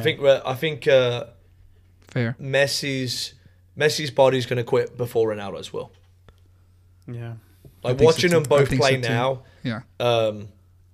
Messi will literally walk until Yeah. the ball is anywhere near it. Like it is astonishing to me. I watched that City City game. City There was PSG. literally like a holding mid dribbling past him within 5 yards. He's just looking at him, going nowhere near him. So is Messi gonna shift into like the midfield position, maybe where he like a child? can. I think he'd be He's even defend. worse at carrying him there. His best chance is to go back to Barca. Like just go back. I don't know. It's tough. MLS. I would He love might to get a see last- him at he the might get a MLS. last payday over here, Let's get but- Messi and Ronaldo. In But the I mean, MLS, the please. French league is shocking, so he could stay there for a couple of Farmers. years. It's And a he's- farmers league. he's I on like how you mega said that, money. but you know, you're super anti calling it that. I mean, it is what it is. It is. What was the other juicy question I had on here? Yeah. Well, Oh, who is getting out of the group stage? Portugal, Italia. that world. No, they still have to win their 2 games. But What's Yeah, the but current? come on, what's come the on, come current on. point count? well, that qualifier, that they're in that bracket. It's only one of them. So it's only going Portugal to be one of plays them. Okay. Turkey, and Italy gets a team that a nation I don't even know. I think probably. Macedonia, right? I would say Portugal. Portugal over Italy. Over Italy. Mm-hmm. Italy's coming back with like this, like nasty winning records. Like they're really good. Yeah, Italy are on fire. A lot of their guys are getting like Bonucci, Chiellini, like they're getting up there. They're 35, 36, so like they're still incredible. If those older guys can stay healthy, they've got a cracking chance. But Portugal have got some young like Bernardo Silva, Diego Jota. They've got some ballers that are still coming into their prime. So I Being think led they've by Ronaldo. How sad would it be if So- they didn't make it to the World Cup? that would be sad. Yeah, they'll get there. Kind of an open wound still. But what happened? What happened in the Euros? Talk to me. we ain't good. England's not good enough. It gets put in that bracket because of the media and the Premier League, but England's not good enough. How so? What's missing? I just don't think we've got the... Like, if you look at these squads, Portugal, France, we haven't got nowhere near the quality. Like, if you've got Sancho, Maguire, players like that... Maguire. If you've got players like that starting, and these other countries just completely blow that out of the water, England gets put in that bracket because of the media. 80 million for that man. Yeah, Maguire, disgusting. Yeah, no, he's poor and I reserve my opinion. Luke Shaw and I like Luke Shaw. I don't. I think Harry Kane is now past his best. Like, is it because of the City move that he didn't obtain, or what are you thinking? Because I mean, he had an exceptional season before. He's had a lot of poor injuries. Okay, like he's had a lot of injuries, and I think he's on a really poor. Like Tottenham are a poor team. They're a poor team. They've overachieved for a couple of years. Like, he should have strong words. He should have went City. He should have went City over Jack. Because I personally think Jack isn't. I mean, Jack's going through some injuries itself, but I think he should have stayed a little bit more with Aston Villa. Yeah, but these top these top players, they're trying to give themselves a chance to win, and obviously the money's just completely off the charts now. Yeah. But like Grealish he looks really good for City. He's always going to get. You know, he's just always going to get tarnished with $100 million price tag. Or and I mean, he's got Raheem having to play against Raheem, and having that. I think it's super difficult for a player himself just to go into that Pep mentality, because Pep will play them in different positions, no matter if they like it or they don't. Yeah. Because some players play exceptionally well in a different position. Because like Gabriel Jesus plays in the center, but then he also moves to the side, and it's just like he does well in different areas. I got to do what the captain says. So I don't know. The coach says. Yeah, sometimes players just aren't able to adapt to that. So I think, but it's a lot different. Like Villa would have been on the counter attack. He would have had a free roll. City have got the ball the whole time, so he'll have to be in like a certain position or be in one of two positions or something like that. Where his game situations are so different now. Yeah, it's literally like a different game of football. Emiliano Martinez for Aston Villa is a complete monster. Yeah, that's the worst sell from Arsenal in the modern era. That guy is a beast. I do like Ramsdale now, but when we sold him, that was poor. I think Ramsdale is the best goalkeeper in the Premier League right now. yeah. But Emiliano is very close. I mean, and we had him, so and you lost him. We wouldn't have had to spend 30 million on Ramsdale. And now it's Leno. Leno's just on the bench. Yeah, he's shocking. Are you liking Arteta? Yeah. I mean, but that wasn't super positive. But he's got to there's got to be something going on at Arsenal in regards to like the finances, because I mean, you can't be a top coach without these top players, and the players are just not quite there. Like, what's wrong with Aubameyang? I think the coach. What is wrong with that man? The coach has a lot to do with it. Out. Arsene would get the best from his players, but he would. But it was also in a different era where it was a different he's era. Signing Henry for 10 million, Vieira for 5 million, and we didn't have $1 billion stadium, and they've still been hurting for 10 years off of that. Did you get to go to very many EPL games where you were? Yeah, I used to go to Highbury a lot. All of them? A lot of them? Not all of them, but before I started playing, and I used to get to Highbury as much as I could, but then the Emirates as much as I could. But yeah, I used to love going to watch Arsenal. The vibe. I've been away to Man United, away to Tottenham, away to Chelsea. What's the number one? What a beautiful thing. Number one stadium. That's the one that you. Ajax. Ajax. I went to watch Arsenal away in Ajax in Holland. It's amazing. What? Yeah, it was amazing. Experience, in the Champions League. What about you? It's unbelievable. I haven't been to a stadium like that. Haven't been to a stadium Never. like that? Mine would be Mexico City. Really? Never. That's a good atmosphere. I got to see Chivas America, Clásico. That's good. That's a good one. One of these days I'll be able to do that. What was I going to ask you? Tap Stadium. Yeah, Tap Stadium. With the Premier League being so tight as it is right now, who do you think personally takes it? City. You think so? Why? How so? Rotation? I think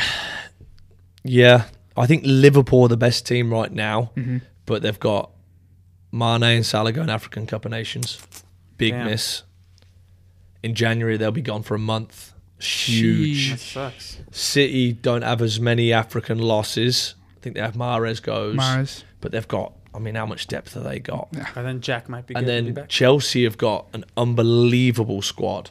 Like they play a completely different 11 from Premier League game to Premier League wait game. until Lukaku gets healthy, man. He's a problem. That guy's Yeah, a problem. so I think Chelsea and City. I think Liverpool are the best team, but that I think the depth is going to catch it. If they have a couple of big injuries, it's going to hurt them, or big losses because they're going to be those guys will be gone for a month.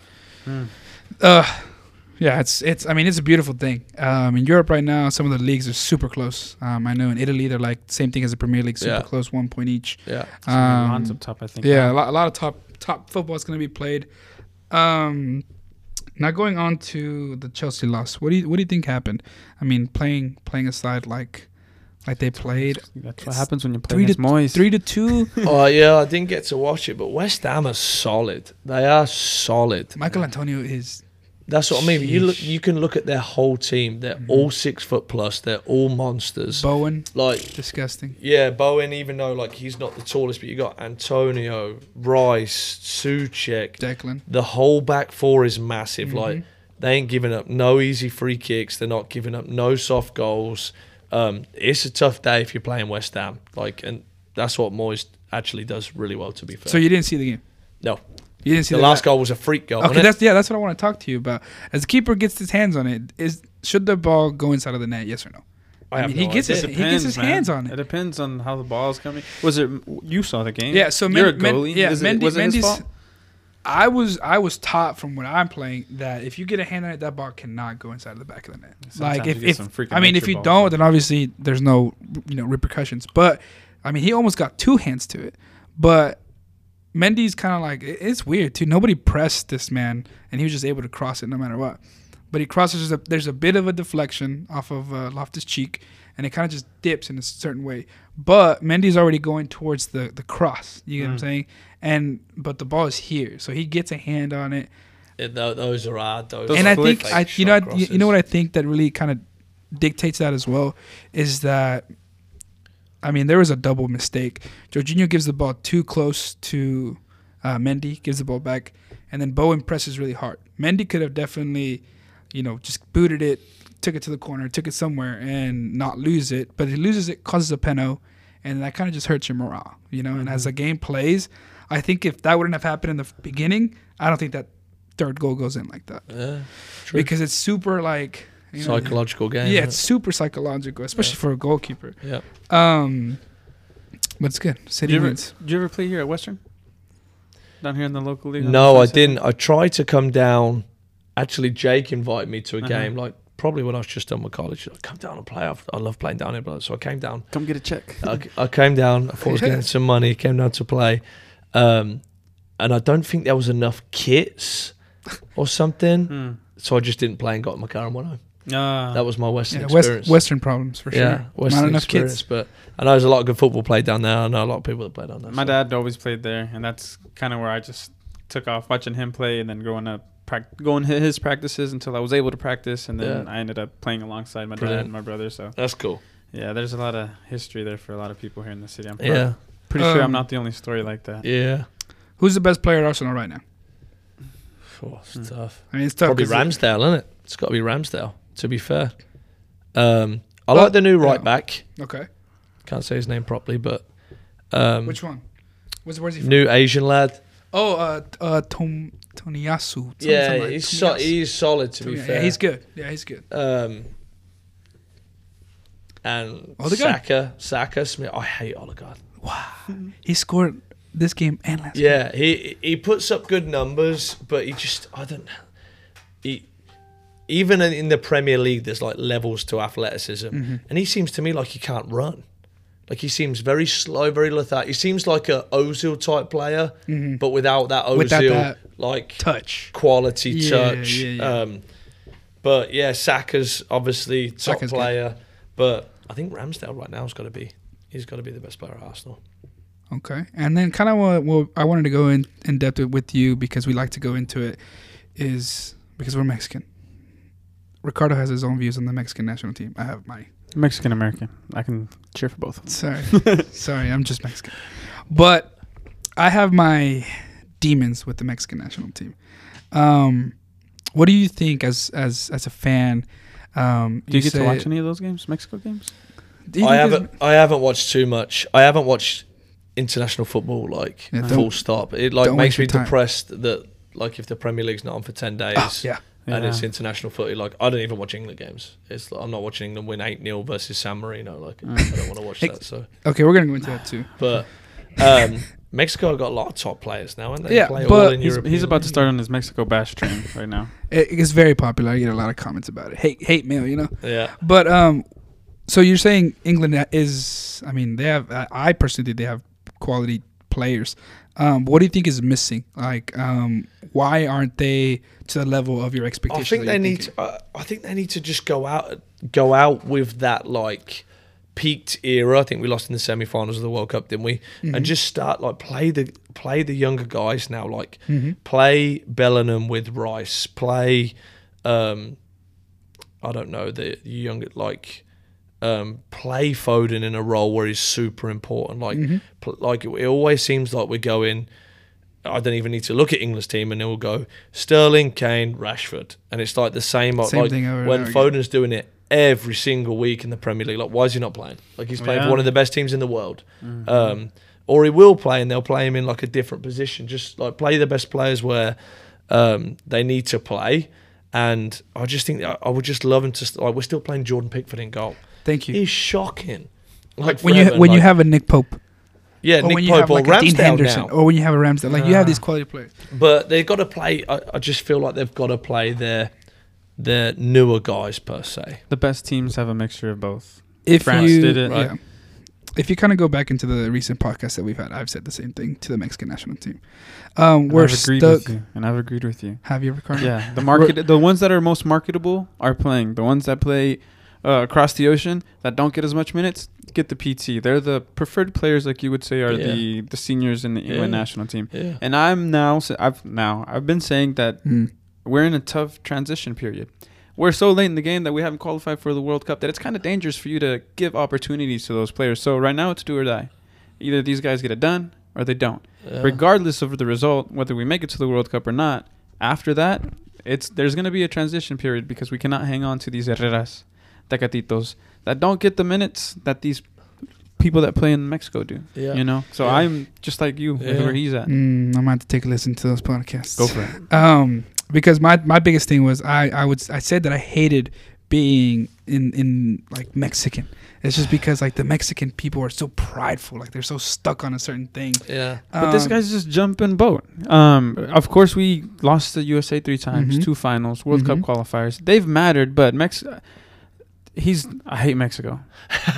Like you take it back. You're just bashing on him. And Mike, I can't take it back. I just cannot take it back. And Mikey it matters when you get to the World Cup. We don't make it to the World Cup. What you said, granted, but there's still so much football to play. Yeah, you know. But it's just like it's just gonna be the aspect. Like we're gonna go into that transition period you're talking about, right? What's gonna happen when these younger players aren't young anymore? Like, cause it's after the World Cup, they're still gonna be in that same. It's because it's a constant cycle. Same thing. Holding on to old players. Yeah. Not giving these kids a young chance. Like there's Acevedo, young keeper, great keeper. Loses in the semifinals. We'll see what he does tomorrow. Like, does well. Center defensive mids that are young, doing well at different places. Some of them are even playing in Europe, and they're still not getting a chance just because Mexico is so like prideful in what they're thinking. So they're like so like traditional, like Tecatito. Chicharito. Yes. Yeah. Well, Chicharito doesn't play now, but everyone wants him back. Right. But it's like same thing. Like you can name off your England squad, same thing. Tecatito, Lozano. And depending on who it is. My dad says it's because we have an Argentina coach. Like he just it's the pridefulness. The guy that was at Atlanta United. Yeah. United. And at Barcelona too. And at Barcelona. He was at Barcelona. But it's just like if you have a little mixture of like those guys, like put H Herrera with like a younger midfielder, that midfielder is going to learn from him, and then in a couple of years he's going to be 3 times as better than Herrera will be. Yeah. And I think Mexico is stuck on that same cycle where it's like, hey, this guy played in Atletico. International football's hard because they don't get together a lot. They don't know what these younger players are doing day in, day out. So when they get into these camps, they know the older players have done it. So they like get stuck in these ruts, and they're like, well, I know he's done it previously, and these younger like in international football period like don't get the chances they deserve, I think. So you as a coach, you're picked up to be the national team coach for England. Okay. I'm American now. I'm American on paper. There How are you? I'm a citizen, yeah. So you get picked up to be. It took 11 years. There you go. So you get picked up to be the USA national team head coach. That's a even better question. I like that one. Yeah. What are you gonna do? Who are you gonna kind of like? What's gonna be the mixture that you're gonna have? Are you gonna be? Well, like I think they're doing a good job of it recently, right? They play a lot of younger guys now, don't they? But their average age is like 22. Yeah, and you've got to go that way to like if they want to build it in the future, and they sprinkle in, don't they? I don't know how old. How old's Pulisic now? I think he's 23, 24. Is he really? You think so? Yeah, he's 25. I'll find out what max you guys 25. Max. Yeah, 25. but like you have sprinkle old, in the younger, experience, like more experienced players, and they've got some top ones around Europe now, and they Dest. Yeah, most of their defensive players are of the more so experienced stick with the kids where it's where you can sort of get away with it, but blend it with experience. I think that would be the best. 23.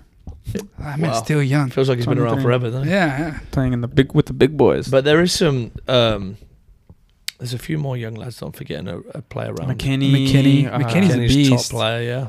I think McKinney's their best player. Dest. I think he has. And McKinney. A lot of players. Stefan being produced here, and then just a lot of flying out. I know Dallas is a good program. Mm-hmm. Yeah. They keep pumping out players. That's where McKinney is. That's where Pepe's from. And it's exciting to see. I think they will be in a much better spot in 2 or 3 years as well. US and I get upset with Mexico just because it goes like into that pridefulness too. Like they have some players that are like Pepe. Pepe could have played with Mexico. He could have chose Mexico, but he chose the U.S. just because USA is giving those kids those it'd be chances. hard to beat. We're losing top quality players to the U.S. Mm-hmm. You get what I'm saying? And it's like, why would we do that? Why would we? We're in desperate need of a forward, and we lose a forward like Pepe because we obtained this guy who's like 30 something from Argentina and Mexican, dual nationality. 2 games in a row, and this guy's talking like this. It's not because of the losses. 2 games in a row. It's just, I need you to understand. It's if not we because of the US, losses. He would not be speaking like this, it's and that's what grinds my gears. It's because of the loss of players. You're so short-sighted, that's my bro. thing. The fashion of You're the so losses. I could care less because I'm like, losses happen. You lose. You win, you lose. It's just when it goes that extra mile and you lose, like, lifespan, basically. Because your team's not going to have a lifespan if your average age is, like, 28, 29. That team's gonna basically let's say you had your team, right, your MACU team, and you had your year where you built 11 players that are all seniors. What are you gonna do when they're gone? Tough next year, yeah. It's gonna have a tough next year, right? Recruitment, why won't you do like a little half, like, hey, 16 year, whatever? It's the same thing. But international football, I just can't get wound up about international football because it's such a small part. It feels like they don't really play, and then when they do play, they're so unimportant until it gets to the World Cup. And everyone's a World Cup fan, aren't they? So I just think. So should we have the World Cup every 2 or keep it at 4? That's a good question. I mean, the players are just getting blown out now, aren't they? Too many teams. Yeah, it's going to be too many games. But you guys have the Copa America and we have the Euros. The Euros in between. I mean, so they're in there anyway. Unless if you're going to replace them with that, then every 4, then you think? I think 4 is fine because 4. it makes it special, doesn't it? Yep. I think you're going to take away if it's every 2. Have you experienced the World Cup before? No. Not yet, but they're obviously a massive deal when they're on in England and the whole country shuts down and everything like that. But they're coming here soon, right? Imagine I'm not having any kids until after that World Cup. I have a 2 and a 4-year-old, so by then I'm gonna be traveling with my power team of 4. There you go. A 9 and an 8-year-old. Yeah. God willing, God Family willing. Of 4. I literally just had a question that I wanted to ask you and I lost it. And then I always like to ask this one because we debate about this one, and he likes to bring up stuff that we debate about. I don't know why. This is the question. We're on the same path right now. 32 qualifies for the World Cup. Who? 32 teams qualify for the World Cup. I thought he was asking my age. I was like, no, 33. Should they expand that to what was it, 40 something? 40 something. I think they're trying to add like 12 more teams, 8 more. No, teams. Thank you. I don't think so. Mm-hmm. Okay. I think you just compromise the quality, in my opinion. And then it's going to be more games. That's why he snapped your fingers when England plays some team and they blow out 10-0. Yep. Literally what you said is literally what I said. I was like, I asked him, are you really going to sit down and watch 90 plus minutes of Argentina playing Bolivia. Yeah. You're just not. Like right now, yeah, everyone there, even like, who was it in the last one? Was it Iceland that did really well? And like everyone there is going to be all right. Like, yeah. That's kind of what I wanted. So everyone there is going to be decent. That's what I tell them. I'm like, if your team, I mean, yeah, it goes back to, you know, bigger teams, bigger quality teams have more money, obviously. You know, Trinidad and Tobago is definitely not going to have the same money as Mexico does, you know? Yeah. But it's just like, if you really look more into it as a federation, because every national team has its own federation. Yeah. What they themselves have to go into and say, hey, why are we not qualifying? What do we need to do? What do we need to change? I feel like that's super beneficial for their soccer league. Yeah. Because I mean, I'm telling them, like, big squads, England, France, Spain, these all go to the World Cup, right? But when you get special teams like you say, Iceland, Costa Rica, like, you know, all these small, Uruguay, like, I mean, Uruguay is like a middle card, I guess. Like Wales went before the name Republic. But it's just like whenever these teams do go to the World Cup and they see that and they feel that, it's just so much more special. Because if you open it to like 40 something and it's like, oh, here's your blue ribbon, come on in, you know, it's just nothing. No, I agree. Well, then let me tell you why I think it would be beneficial to add more teams. And the one that I keep asking myself, because I always think I have to come back with a better response than him. There's some things that nations. Your job, yeah, there's some things that nations can't That's change. The their population, what they have to deal with in their culture, and I think expanding it to maybe 8 more teams provides those teams that maybe would never have had a chance to make it to the World Cup, make it to the World Cup. Yeah. And how would that benefit them? I bet you every team that makes it to the World Cup gets a bag, you know, a good amount of cash money for their. Well, just the economy as well, like exactly. All the restaurants are full, all the bars are full. Like, it's big for countries to make the World Cup. Yeah, for the football, I mean, it raises their game. You know, I think it would benefit more for those smaller teams that just don't have a chance to make it. You know, it's just fair. all around. Fair point. But I agree with. I mean, you guys had a fair point too. So, do you feel good? I definitely do feel good because I'm kind of winning if we go on this part. I'm keeping track. Mentally, I'm keeping track. A big question that he sent me is, are you taking the 2010 Spain? That one was a good one. 2010 Spain or France that won it in 2018? Which one would the two you would choose? If you had to pick. Who was the big ones on the 2010 Spain? Mbappe. I know that was David Villa, Torres, Xavi, Iniesta, Fabregas. Iker Casillas. Yeah.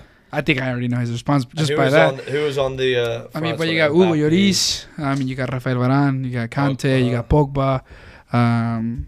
Coman. Griezmann. Who you think? Who you taking it? Martial. Umtiti. I think you had like Theo Hernandez as well. Pavard. I prefer probably the style of football from Spain, but I think the French team might be a little bit too powerful. That French team would exploit the weaknesses of that Spain team. Yeah, but they might not touch the ball. Yeah, they're not going to touch the ball. But they are kind of extremely athletic. Like, that French team is monsters. Pogba. Yeah. Where is he? He's injured. He's hurt. He's injured. I don't think he's going to sign back with Man U either. But that would be some game. I think, but don't like people that sit on the fence. I'll pick Spain.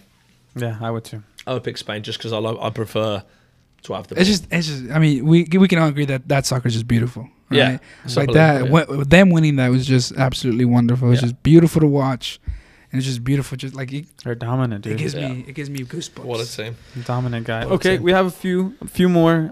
This is the logo, and the new logo for the Mexican national team had changed. And we did a poll online, and a lot of people like the old style. So this is it right there.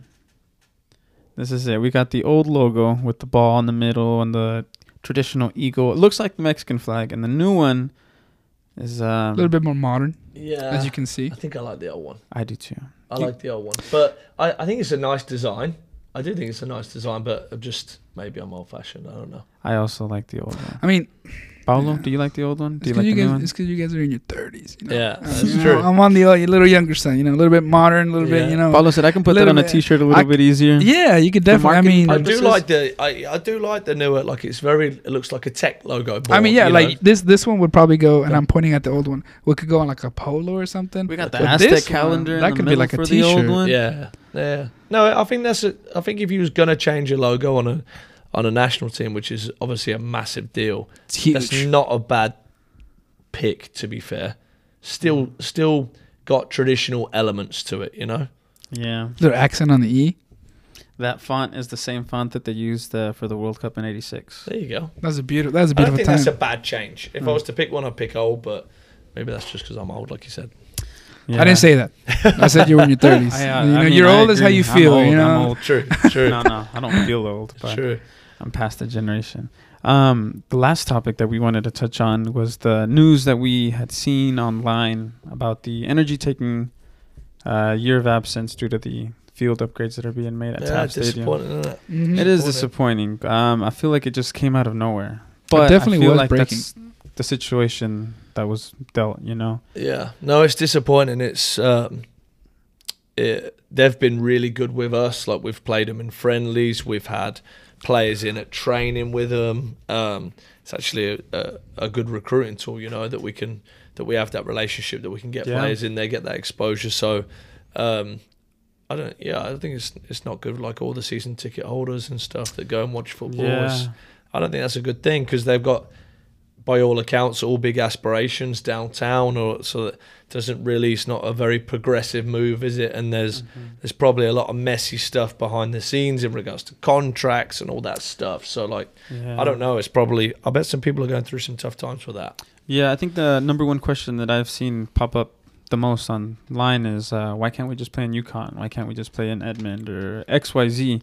But from what they have said online is that the USL has only given them permission to play at Taft, you know, which is a shame. But it's going to be missed. It's going to be missed. I think, though, I mean, reading a little bit more into that, I think that they were still very positive about being super into the community. So definitely, which they do a lot. Yeah, I mean, Energy Assist. I know Yeah. we've dealt with them a lot. They've helped us a lot, and I think hopefully they'll take a break from playing soccer. But I think hopefully they can double into revamp up reconnect with the community. You know, because you can't have a team without your community. Yeah. You just can't. No. You know, some of these big Premier League teams started as like a community team. Yeah. You know, Yeah. and then so like I feel like now the Energy should take the time. Now they have a year off of just playing to kind of like invent themselves with the community. Pump You into know, the community, see what's going in, and then that way it'll just lead to better and bigger things when they come back. Yeah, and on the field too. Hopefully they can spend more time and get a better product. I know they probably want to be in the playoffs again, and I know Lee's staying here. He's still staying with the club, and hopefully he's able to, you know, because he just got a big move as a head coach, you know. So and he deserved that. So to him. Yeah, he did a good job to take over the team. Yeah, he deserved that. So I hope he gets his chance to do that with the club. So, but you never know what's in the future. Yeah, Taft Stadium was just a tough place to play. The field isn't the size that we need it to be. It's a lot smaller. It's not as wide, and that just provides problems to begin with. I mean, that's home field too. Yeah, going into that, do you see yourself ever coaching at a professional level? I don't know. I don't know. Like I said before, I always want to coach at the highest level I can, and whether those opportunities are in the NAI, Division 2, Division 1, it's just wherever I can coach the best players and be a better coach every single year is where I'm going to end up. So, can you imagine national team coach Danny Frid?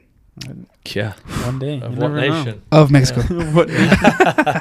See, I could do that. I love Mexico. I do love Mexico. That'd be fun. Well, Paulo, do you have any other questions? I think I asked a lot of questions. You're done with your book? Yeah, I got a good insight on Coach's manual filled up there. Yeah, exactly. So I appreciate Danny for coming on. This was definitely a highlight for the podcast. You know, when you told me that he reached out and you said you're going to be able to come on, I got a little nervous. Yeah, well, I was super skeptical. I was like, man, this guy's probably just gonna read my messages and be like, oh.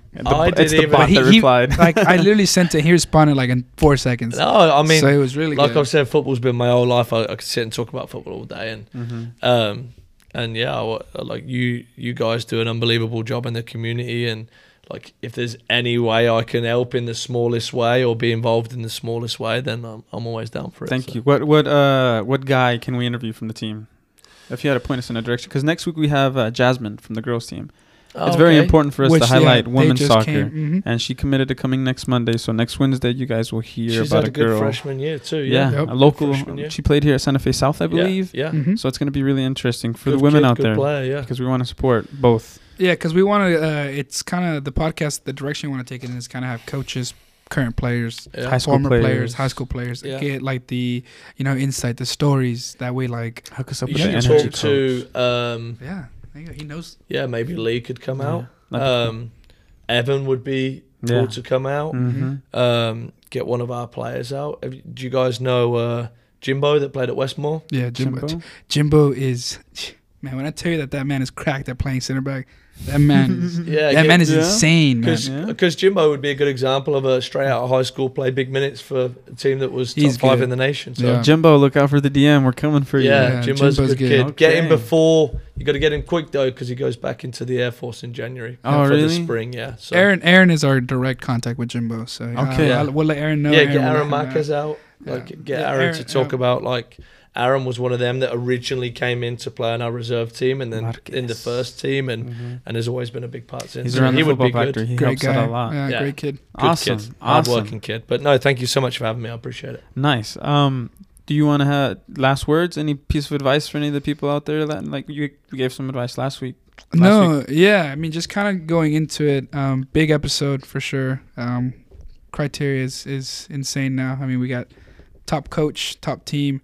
Definitely take a listen. And if at any point you're listening and you're still kind of, having second thoughts about playing at the collegiate level, pause the moments where coach is kind of talking to you. He's literally talking to you. I mean, he's talking to us. He's right at you. For But all he's- those Bishop McGinnis kids that are listening. Yeah, no, but kind of like the whole range. Like, Coach Danny is talking to us, but he's kind of talking to you, basically. You get what I'm saying? He's letting you know how the recruitment process is, what you need to do. So take a listen, pause it, write this stuff down. Like, get in contact with the coaches. Make sure you make your name as profitable as you can. Have film, have all these things, because it is obtainable. It is at your reach. All you have to do is just go and grab it. If you don't have a camera, we rent the VO out, so hit us up. Hit us There you up. go. Daily Here's where rentals it's for at. the VO. Yeah. Any piece of advice for anybody that's listening, Danny? No, I did just echo what you just said of there's not everybody gets to play in college, so you've got to work harder than the other kids that want to do that, and working hard is just not playing soccer. You've got to communicate more. You've got to make yourself uncomfortable and get to these ID camps. And When's the next ID camp? We have an ID camp at the end of January. End of January, okay.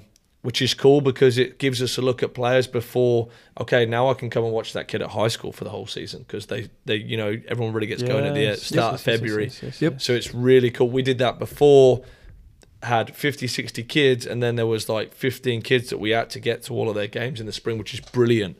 Yeah. It's a nice little prerequisite before they get going. So all of that stuff will be hitting the social media stuff, and we'll reach out to all of your high school coaches. Yeah. That would be... hopefully we'll see a lot of you guys out there.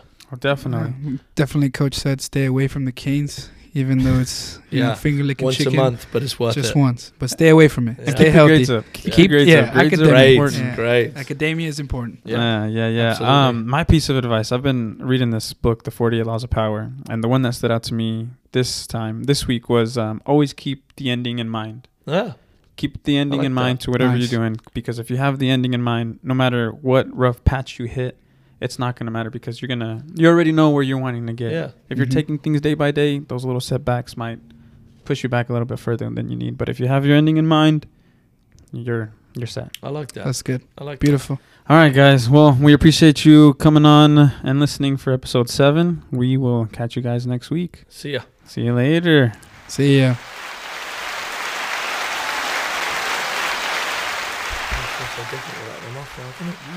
Thanks, guys.